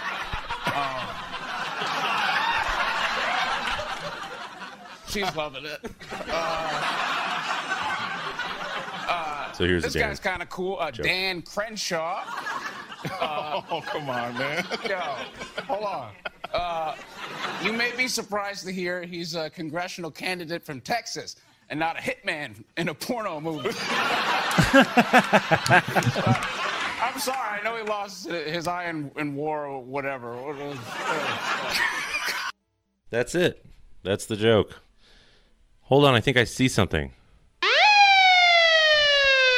Stop what you're doing. The joke police are here. Oh, no. We disagree with something you said. Even though it was a joke, we've taken offense. The joke police are everywhere, and they're calling for people's heads over fucking nothing. This was a joke. It was a simple joke. And you know what? Dan Crenshaw, he ate it up, and he used it to his advantage, and he actually won his election. So this joke actually really helped him. Then everyone was so pissed off, all the pundits and the fucking CNN and all the other news stations, they all got so upset over this joke, this fake outrage. Nobody lost sleep. Nobody was hurt. It couldn't possibly be the worst thing that's ever happened to Mr. Crenshaw, right? That they made him apologize. And then they even brought Dan Crenshaw on to tell jokes about Pete Davidson to kind of get back at him and get even. No, he's in on the fucking joke. It's a fucking joke. All these people pretending like they're upset on your Facebook feed, on Twitter, and YouTube comments, fuck all of you. You're not actually upset. You don't care. It doesn't matter to you. It's just something to throw at other people and to get under their skin so you can take a piece of their day. Listen, it's a goddamn joke. Even if it's not funny, even if you don't agree with it, just move on, okay? It wasn't personal. He wasn't attacking him just because he was a Change veteran. the channel. He was just making a joke about a bunch of candidates that looked funny. And yeah, someone with an eye patch, regardless of if they're a veteran or not, looks kind of funny because they look different, and different is funny. So, second beef of the week is the Joke Police. All right. Now's the time where you guys have your chance to put some input in. After the break, I'm going to tell you which of the two is the beefiest. But first, chat, James, Jimmy, Mr. David Bond, I want to hear which of the two is the beefiest beef of the week. All right. Well, pause it. I'm at 5 minutes and 30 seconds. I'm at 5:31. Yeah. All Yep, right. exactly. Nice. What do you think? So what does it mean to be the beefiest? Which one do you think is the bigger issue? So do you think driving while in California, and how shitty and terrible California drivers are, or the joke police? Like which of those two topics do you think has more weight, has more influence, has more, which one are you more upset about? Well, I think the driving for sure. I mean, I've been in multiple car accidents myself. The joke police thing, I actually agree completely. I even made a post about this on my Facebook that I thought it was silly because right now in politics, the political left, the Democrat, whatever you want to call it, they're the ones who have been the joke police, the censorship people lately. And so for the conservatives to jump on and say oh, that's rude, you can't criticize a veteran, I thought that was totally silly. It's dude, once, in my opinion, once you start to criticize comedy, you just look like a dork, right? You're taking something that's meant to be a joke and you're trying to make it not a joke. It's the same thing with people who they try to take lyrics of songs. They're did you know Eminem said this? It's yeah, but the verse before that, he said I put a balloon in an alien's butt and it floated to Mars. It's not, it's lyrics, you know? You know what I'm saying? You don't have to dig that deep. Yeah, of course when you write it on a piece of paper, if you try to make something that's not serious, of course it's going to be. I never meant to give you mushrooms, girl. Yeah. The whole, yeah, exactly. So I would say that the car stuff, that's way more, that kills people, of course, how could it not be?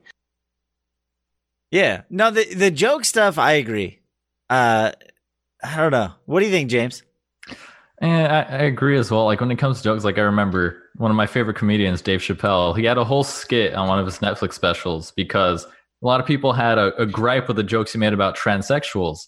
And he was so he did another whole bit on it about how well, I didn't mean to be offensive, this and that. And then made even more jokes about it because he understood well, yeah, you can criticize me as a person, but at the end of the day, the jokes are just jokes.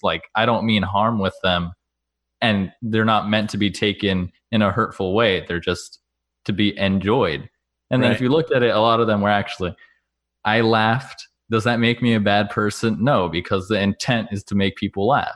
But then driving while in California, even in Vermont, I still hear things about Californian drivers. The California rolling stop.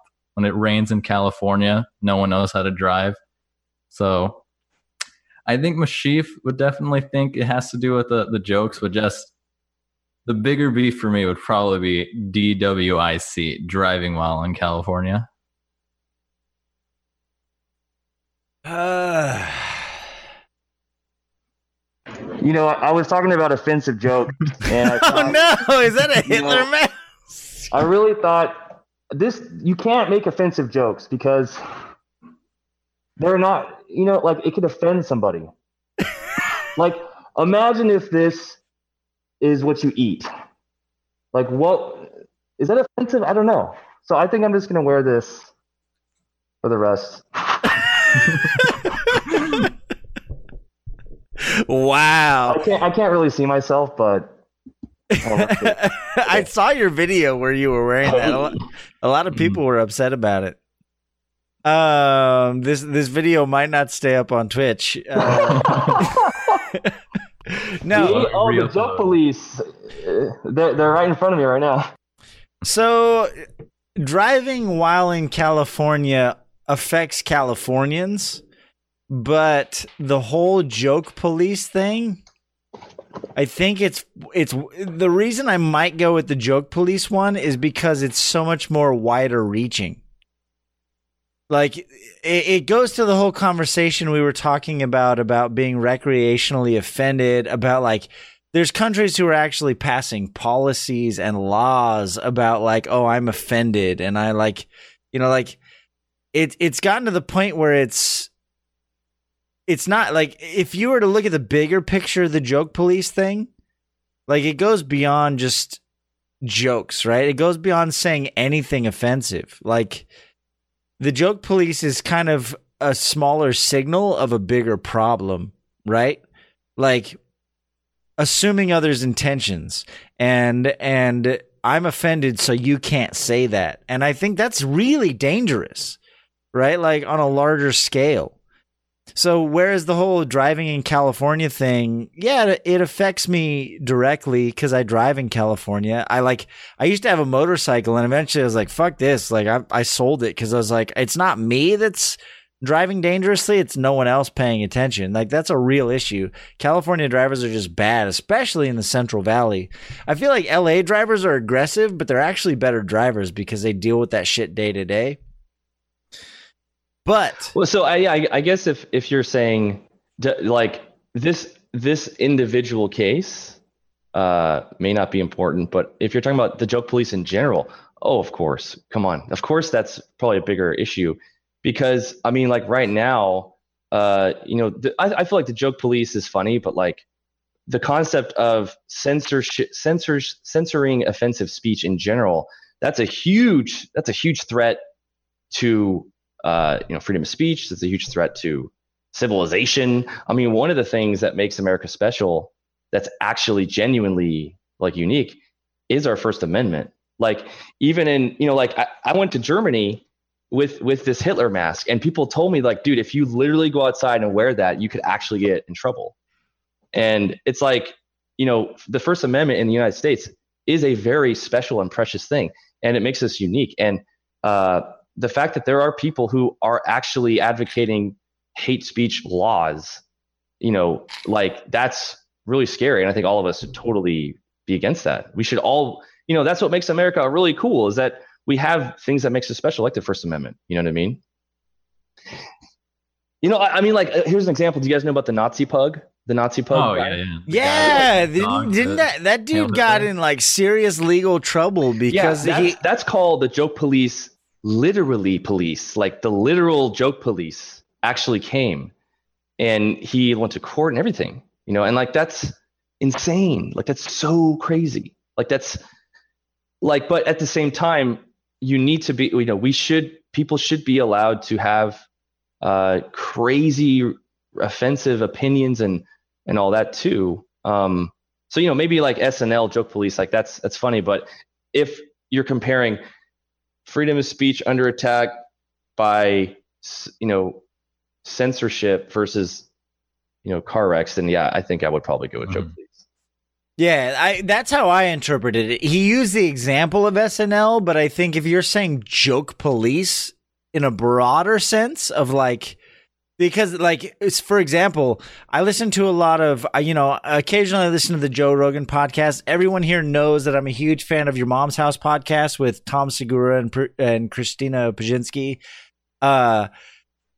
Many of them have expressed, like, back in the day, colleges used to be they used to cultivate these ideas of like freedom of speech and like open-mindedness and like embracing multiple viewpoints. But recently it's become a situation where a lot of colleges, many stand-up comedians have said, I will never do a college again. I think Jerry Seinfeld, I said Joe Rogan, Tom Segura, Dave Chappelle. A lot of them are like, I won't even go on a college campus. Like I don't hit the college circuit anymore, because now it's like become the opposite, where they go to a college campus and they say something even slightly offended. If they even say the word black, people are like, I'm offended. And they have to like fight. They get they get ostracized and like pushed out of campus, because the idea of like saying a joke that might toe the line, that might offend somebody, all of a sudden it's like, you can't do that. And so like, I think that's a real issue. And so like, if I'm to say joke police in the broader sense, I'm definitely going to probably side with that one. As much as California drivers are terrible. Okay, well let's talk about it though, because when I had my Hitler mask, you said that you may not put it on YouTube now. No, I said it may. I said the video might not stay up on Twitch because someone might report it, not because I would take it down. Like I think, like whatever, fucking I've played Wolfenstein. There's swastikas all over that shit. Yeah. You know me, like I used to be Mormon, and even when I was Mormon, I could take things with a grain of salt. I can still laugh at offensive shit. I can still be like, I don't agree with that, but it's still funny. Like, that's the difference, right? The difference is when you start to patrol other people for what they're doing. And that's what I was saying, right? Like, is that like, I wouldn't take the video down. I don't care. Like, be offended. But Twitch might be like, oh, a Hitler mask? No, that's inappropriate. You got reported by 2 people. We got to take the video down. Yeah. I understand. That's a different scenario, right? Mm-hmm. That's what I was saying. Well, technically, you could just say it's Charlie Chaplin. Perfect. Exactly. Yeah, because it's like, you can say, oh, we're doing this because we want to stop, like blatant like racism and like people really spouting off like super hateful rhetoric. But then that's a very short leap to being like, oh, well, now you better not make any jokes about a person in a position of power. Otherwise, you're going to hear some knocks at your door at 3 a.m. Like it's that short leap as like, well, if you start doing this, that's how short it has to go before you start policing other things that don't need to be policed. Like you said, that's protected by our First Amendment. Well, fortunately, the best response to bad speech is more speech. So like, when people are trying to censor and all this stuff, you get a backlash, and like a conversation like this is the solution in a way. You know what I mean? Like more speech is the solution to bad speech. So like, there's the debate, like should the KKK, be allowed to have a rally? And I would say yes, but I think it's because it's important to see bad ideas so you have something to contrast them with. It's the same reason that like vegans or vegetarians go to the PETA Facebook page. They want to show you animal cruelty, right? Well, why do they want you to? Because when you see it, it brings it to life. Because anyone can be like, there's animal cruelty, but then when you see it, so in a way, like, PETA shows you what they don't want to exist. They like, this is bad. You want to see it? And I feel like the same principle, it could be applied to defending, free speech in a way, because, for example, like ISIS beheading videos, like I've seen every beheading video on ISIS ever made. I really have. But I think everyone should see ISIS beheading video. And I say that not being silly. I say that in all seriousness, because I feel like we like to grasp the evil that's behind this. You have to see it in the same way that the vegetarian people, they want you to see the animal cruelty. You know what I mean? And I feel like as someone who believes in freedom and, human rights and personal liberty and all that stuff, I want you to see the KKK guy. I want you to see the Black Israelites in LA. Have you guys ever seen these guys, the Black Israelites? I haven't, no. They occasionally protest in LA. A bunch of black dudes that dress like Moses, and like they have all these crazy signs. They're like genocide against whites. It's slavery of whites. It's coming. We're gonna get power. And like when you walk by, they'll scream at you and it's crazy, but it's like, whoa, but like they should be, I mean, just because you don't agree with it doesn't mean they shouldn't be allowed to say it, basically. Yeah. And I look, at the end of the day, like there was a time when people were burned alive and arrested for saying the earth was flat or was round. You know what I mean? Now the earth is flat. We all know that. But or that the earth wasn't or that the earth wasn't the center of the universe. Yeah, there was a time when that was hate speech. Right. Dude, how dare you question the Bible or whatever their argument was? And the truth is, some of the hate speech, some of the speech we all call hate speech, might have some truth in it. And if we don't allow it, then we'll never get those little grains. Hey, there we go. Dude, all right, can you guys hear me? That's the first time in the history of Hit the Bucket podcast that the whole entire thing just froze all at once. It might be time to upgrade my potato. Yeah, maybe. I think that's never happened before. We've done 24 episodes, and this is the first time my computer never freezes. Everything stopped working. I had to restart my whole computer. Luckily, I have a solid state drive, so it was a quick reboot, and we're back. But sorry, guys. All right, nice. That was crazy. All right, we're live. Welcome. Where were we? We were talking about the joke police. So right before Twitch. So I just like to watch myself, like the little delay. It's fun. Yeah, we got pooped on by the Twitch police, dude. And sorry, we're good. All right. Yeah, we're solid. All right. So, I personally am going with the joke police. As much as California drivers piss me off because I live in California, I think if we're to take a step back and say which one's the bigger, more impactful issue, I would personally say the joke police. What do you guys think? I'd have to agree wholeheartedly. Welcome, everybody, to another episode. Little discussion. Yeah, I'm sold on that too. I think if the joke police is defined as like the speech police as well, like in general, you know what I mean? Okay, you guys said you were at 531, right? Ish. Yes. Okay, I'm ready to unpause it whenever. All right. I'm good to go. Cool. So let's on go. Let me switch over to my media view here. Get this out of the way. Man, that's so crazy. I recovered pretty quick. Did I do okay? Yeah, you're pretty fast. It was a quick recovery. All right, so we'll do it on go in 1, 2, 3, go. And we're back. Let's see which of the two is the beefiest. I think this one was pretty obvious. The joke police. Hey! Now, there's just too much fake outrage in this world going around. And you know what is super frustrating is that the people that were most upset about this, the people that were most vocal about this are the older generation. The people that would say, hey, sticks and stones may break my bones, or they're always bitching about millennials and the SJWs. Don't get me started on them. They're a problem too. They're a beef. They're coming up, okay?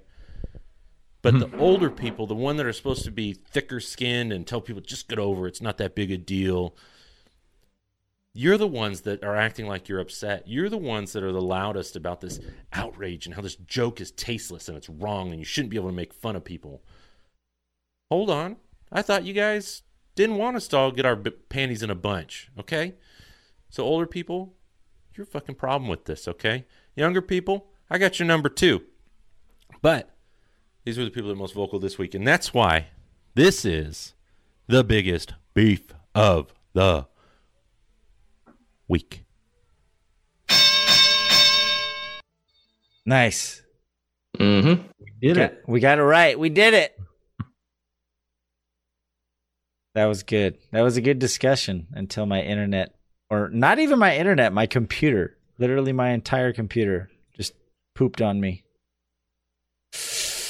I thought it was my net at first because I was like, oh crap, they both stopped moving. And then Do you ever have viewers go on the Discord and like ask questions and stuff? Is that ever?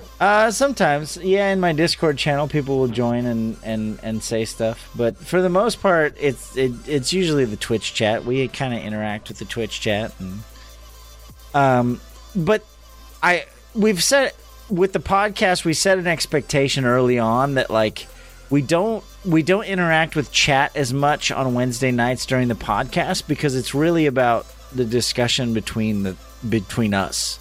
Occasionally, I might pick a comment out, but it doesn't make sense in context when this goes up. Totally. Yeah. You know, if someone's listening to us on iTunes, they don't know who that Bishop girl is, or you know, Mashif. Like, well, they know who Mashif is because he does the beef.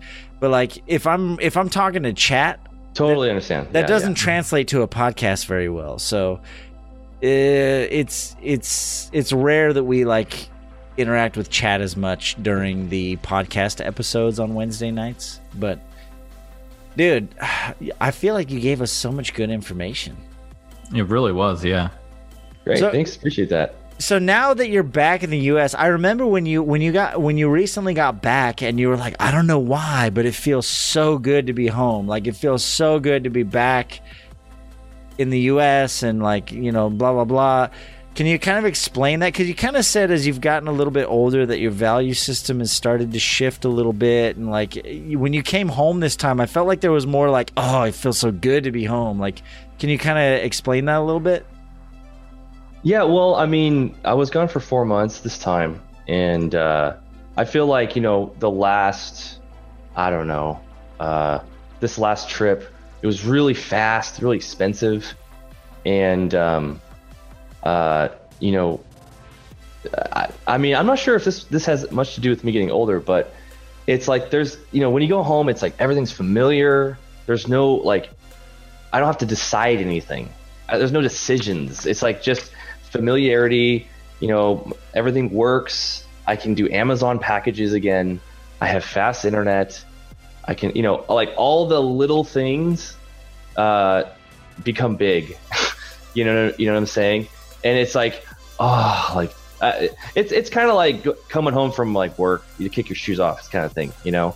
And I feel like the longer the trip, the more you appreciate that kind of thing. But in regards to getting older, what I would say, I mean, like I value like the quality of my time more as I get older. Sure. So like, you know, I'm willing to spend more money for convenience. You know, things like better sleep or that kind of thing. Like before, I'd be like, sure, you know, I'll lay on I don't mind laying on the floor, the concrete floor of like the Greyhound lobby for 6 hours because it's going to save me $60 or, you know what I mean? Whereas, you know, I'm like, dude, I'm not doing that, you know? Right. Yeah. Or things like, you know, quality of sleep is something that I've come to really appreciate. You know, like, this is going to sound stupid, but taking a shower every single day.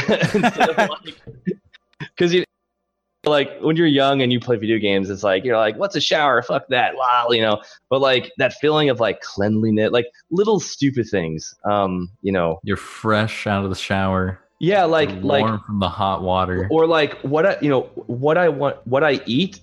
When I decide what to eat, I don't think, what do I want to eat? I think, how do I want to feel? So like, I know when I eat that Krispy Kreme donut, I know how I'm going to feel after I eat it. Do I want to feel like that right now? Probably not. You know what I'm saying? Right. So it's like that kind of thing. Like, do I want to feel this way right now? You know, or like, you know, even like, you know, okay, there's a good chance I'm going to have sex. Do I really want to have a bunch of Indian food? Because I know that it's going to be a curry earthquake. You're going to be blasting ass for 2 days. Hour, yep. Yeah, whereas before I'd be like, I'm hungry. I like Indian food. That's all my decision. You know, so it's like stuff like that. You know what I mean? Yeah.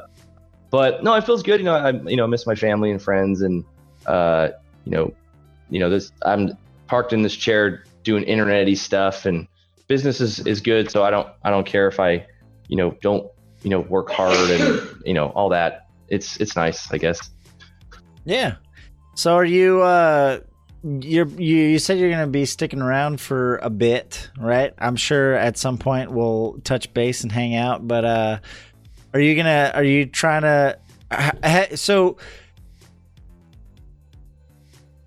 have you gotten to a point? I'm trying to ask this question. Have you gotten to a point with your residual income and your online stuff that you don't have to? Because every once in a while when you come back to town, you're like, oh, I'll get a job or I'll do this or whatever. Oh, no. Dude, I'm totally good now. I'm doing over 10,000 a month.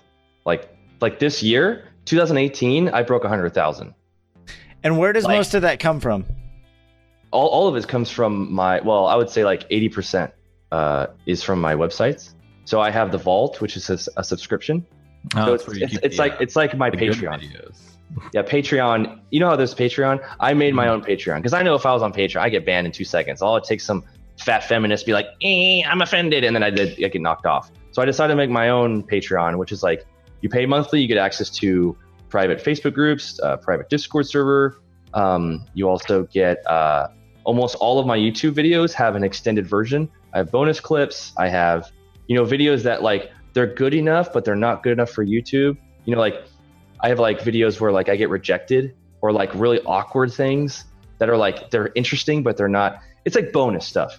And then I have the Thailand guide, the single man's Thailand guide, or the single man's guide to Thailand, the single man's guide to Japan. I also have my travel toolkit, which is it's like, do you want to travel long-term? What do you need to know? It's kind of like you were asking about travel tips. It's just a giant multi-hour course on if you're wanting to do extended travel, like what would you need to know? Sure. SIM card, visas, visa extension, all kinds of hacks, how to avoid ATM fees, stuff like that. And YouTube revenue is not a lot. I mean, it's usually like $1,000 a month, maybe 15 max, but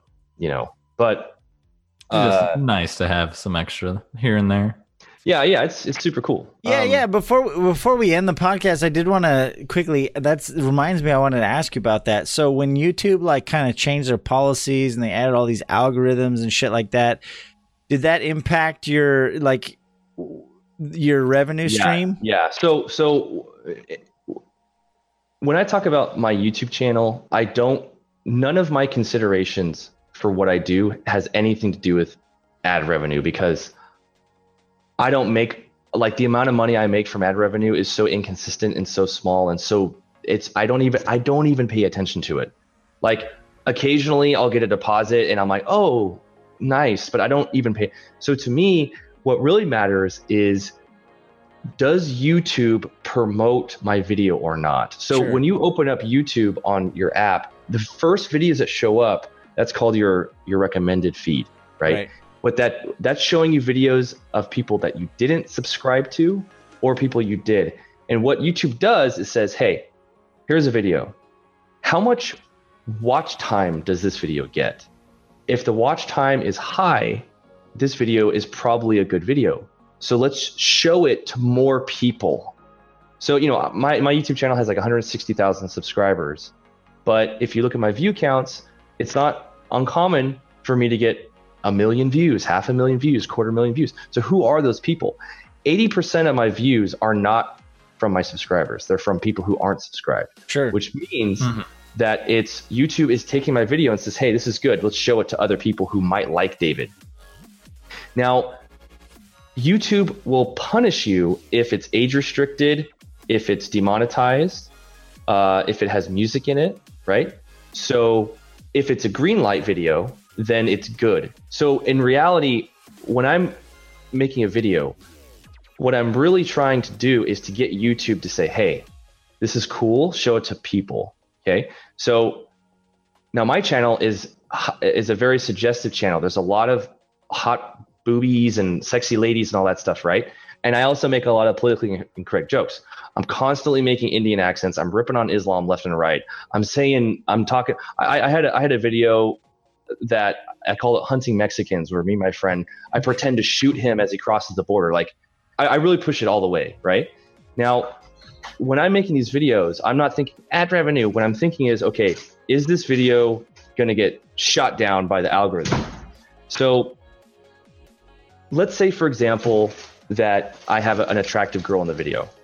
Well, YouTube knows the context So if there's an attractive girl, let's say in a bikini, well, if it's in the context of swimming, YouTube will allow you to do it. But now let's say you're in a room and there's a bed. YouTube knows that is not a context where a bikini doesn't make any sense. So you'll get a strike big time. Right. Case in point, I had a video once where it was a girl I was seeing, and I was playing Doom. And I had the GoPro on my head, and she climbs on my lap, and like she's on me, and it's like it's funny, and I want to play Doom, but she doesn't want to play Doom. She wants to play something else. And it's like this funny video, and I got a strike for that. Okay, a fully clothed person who's on my lap. Okay, right, fully clothed, no nothing. I got a strike. It said community guidelines violation, sexually suggestive content. The reason is YouTube's computer could detect that the fact that like it knew that this is like an attractive girl and her body has certain shapes. Now contrast that with videos like where I'm like in Thailand islands where like the girl is in a bikini, which is like a quarter of the clothing that the previous girl was in. Yeah. But because there's fish and because the title says swimming, YouTube knows, oh, this is okay. So you can get away with a lot more if you frame it in the right context. For example, YouTube doesn't know what side boob is. So if you do side boob, it's good. But if you use front, it's bad.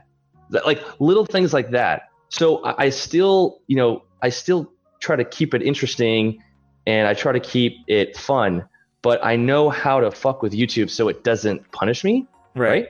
Another thing is I have my videos paced in a way so that it's edited. Basically, the goal of my videos is I want you to be able to watch it. And you know when you're watching a video and you start skipping? You see the thumbnail and you're like, okay, I just want to go to that part, right? I try to make it where the first part is the part that you would skip to, so you don't skip. And I try to make it where the edits are fast enough where you're not bored. It keeps you engaged, right? So I'm not just skipping. Then your watch time, So there's some videos where I don't care. Like, I don't care if it gets promoted, but there's other videos where I'm like, this video I'm going to edit to perfection. And I gotta be honest, I'm pretty good at that. Like almost every video that has over 500,000, I crafted to do that. I'm like, okay, basically I watch my video. The second I'm bored, I cut it and I skip to something interesting. Sure. So it's like, I basically edit my videos for horny little kids with no attention spans, basically. So like if you live in Alabama and you hate your life and have no attention span and you're horny, watch David Bond because it's for you. You know what I mean? And so the good thing is the watch time goes up, I get promoted, and then it's just like explosion, Right. And you have multiple videos that are over like, a couple million views, right? So you're doing something right. Yeah, but success doesn't come for free. Yeah, but as far as like the YouTube, I have cut out a lot. I deleted like 50 plus videos where essentially it has to be YouTube cracked down hard. Like there's channels that actually got deleted without notice. Like no strike, no nothing. They just poof, gone. Right. No appeal, nothing. So anything that advocates or teaches anything remotely illegal, you can't do it. So if I say something like, for example, I know a guy who he got a channel, his entire channel deleted because he did a video about prostitution and he talked about where to go. He was like, yeah, over here is this, and then boom, gone, deleted, right? Also, if teaching anything about guns, anything with guns right now is like not good. So I have to I scan through my stuff, and anything like that is you gotta. I just deleted it. Like I had videos that had millions of views that I deleted because I'm like, it's not worth it. I don't want to lose my whole channel. Yeah, wasn't there there was an entire it was a historical they basically documented historical battles throughout history or whatever, from different World War I, World War II, all that stuff, but they were based on they were heavily based on the weapons used during that time. It was a really educational channel, but because it featured guns, their entire channel got banned. But it was purely educational, but people reported them because it's like, oh, guns, and then like the whole channel got banned, and like it was it's totally. I don't really understand what's going on, but it's these stories are piling up.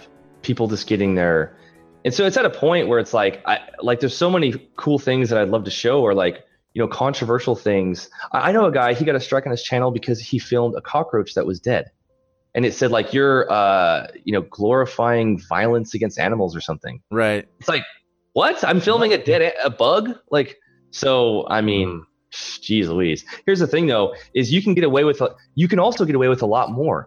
For example, there's a whole niche of YouTube videos for breastfeeding because it's natural, and YouTube's like, oh yeah, and so there's all these videos, fucking titties out and shit. Also, if you're black and you are in Africa, then you could be basically butt naked because YouTube is like, well, you're not a human being if you're black and in Africa. That's educational all of a sudden. But the moment that you're someone who's not that, it's nudity. Like, I have a video that's age restricted, meaning that you have to be 18 or older. It's so literally watch it, yeah. It's me literally talking to somebody. That's the video. I'm like, hey, you're cute. Ha ha ha ha. Talking to a fully clothed person. Oh, someone subscribed. Yay. Give Paul money. Yay. What? Who's Paul? Paul. Anyway, so yeah. Talking to a girl, it's age restricted. It's like, I'm confused. So because we know we're talking leads, David. We know where this is headed. It's because we're figure. Don't laugh, but it's digital body shaming. If your body's too hot, you can't. You got to be age restricted. If you're a fat mom, then I can talk to fat moms. But at the moment that they're thin, it's like, this is inappropriate. You know? Yeah. Mm-hmm. It's why so many content creators go to other places like Patreon or doing their own websites for most of their funding now. Yeah, I pretty much use YouTube for advertising. And even everybody here who's familiar with the podcast, you guys know who Frosty is. He's my editor. He kind of like manages all my media and stuff. And when we first started posting on YouTube, like we'd have to upload the same video like 3 or 4 times because it kept getting like automatically just like, oh nope, you can't do that. Oh nope, this is copyright. Oh nope, this is offensive. And we'd have to keep editing the videos multiple times until it was like appropriate. I've tested this. If I can have a title like if I say cute girl, instantly demonetized. If I say nice girl, it's okay. If I say, like, there's certain combos. You can't say cute girl. You can say cute boy. You can't say cute girl, or you can't say pretty girl, anything like that. You know, because YouTube, to be fair, they don't want YouTube to turn into some sleazy thing. I totally understand. It's not a big deal. But there's certain combos that are like, really? Like, that's why some of my titles are really creative. Like, for example, I have this video where we go to a market, we go to a floating market, and there's a scene where she picks up a wooden black dick, right? And so I said Thai girl plays with big black Bangkok. Because Bangkok is a city, so YouTube doesn't think it's bad, but your brain is like, haha, funny, you know what I mean? Right. And yeah, 500,000. It's all about tricking it, you know, like, or using innuendo like all the time, right? Like, you know, like you gotta skirt it just enough that it like Thai girl gets wet, touches my banana, something stupid, like, you know, like it's like the words don't mean, you know. Yeah, unless you're a human, you don't really understand it. Yeah. Dude, that's crazy. It's crazy how many loops you have to jump through to trick an artificial intelligence. Mm-hmm. Dude, like we're approaching 3 hours. Really? Wow. Yeah, I know it flies by when we're having good conversation. This happens every week where we're like, "Holy shit, it's almost 9 o'clock." But sorry about the little crash there. It looks like we lost a few viewers. They got fed up with us. I was down for maybe 2 or 3 minutes, and it just that happens. But We got the topic got too spicy, and we got shut down by the the joke police came. The joke police came and shut us down. Thank you. Three white men defending freedom of speech. Ban. It's like that is definitely not allowed on our. The funny thing is James is actually Hispanic. He's the whitest Hispanic person you'll ever meet, and is self-proclaimed. I'm not making a racist statement, but I have said that. Well, if you look white but you're not, see, like you can just like, be white all the time, and then the moment it's convenient not to be white, be like, actually, I'm a person of color. As in a minority, let me give you my opinion. See, you're joking about it. I pull that so many times. He's conveniently white. Like I have a bunch of fake Facebook accounts that I created a long time ago for, fucking with people and stuff.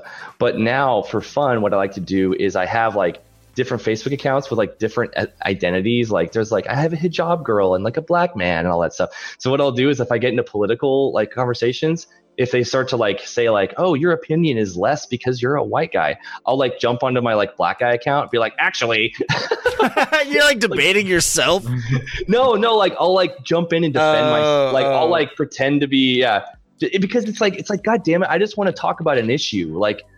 But in your mind, you have like this hierarchy of opinion value system based on what group you're a part of. It's like, look, I could just like, I could tell you why that's stupid, or I could just play your game and I could just like change my mask and like, okay, fine. I can only talk about this if I'm this person. Okay. La la la, here we go. And then they're like, oh, well, why do you think that?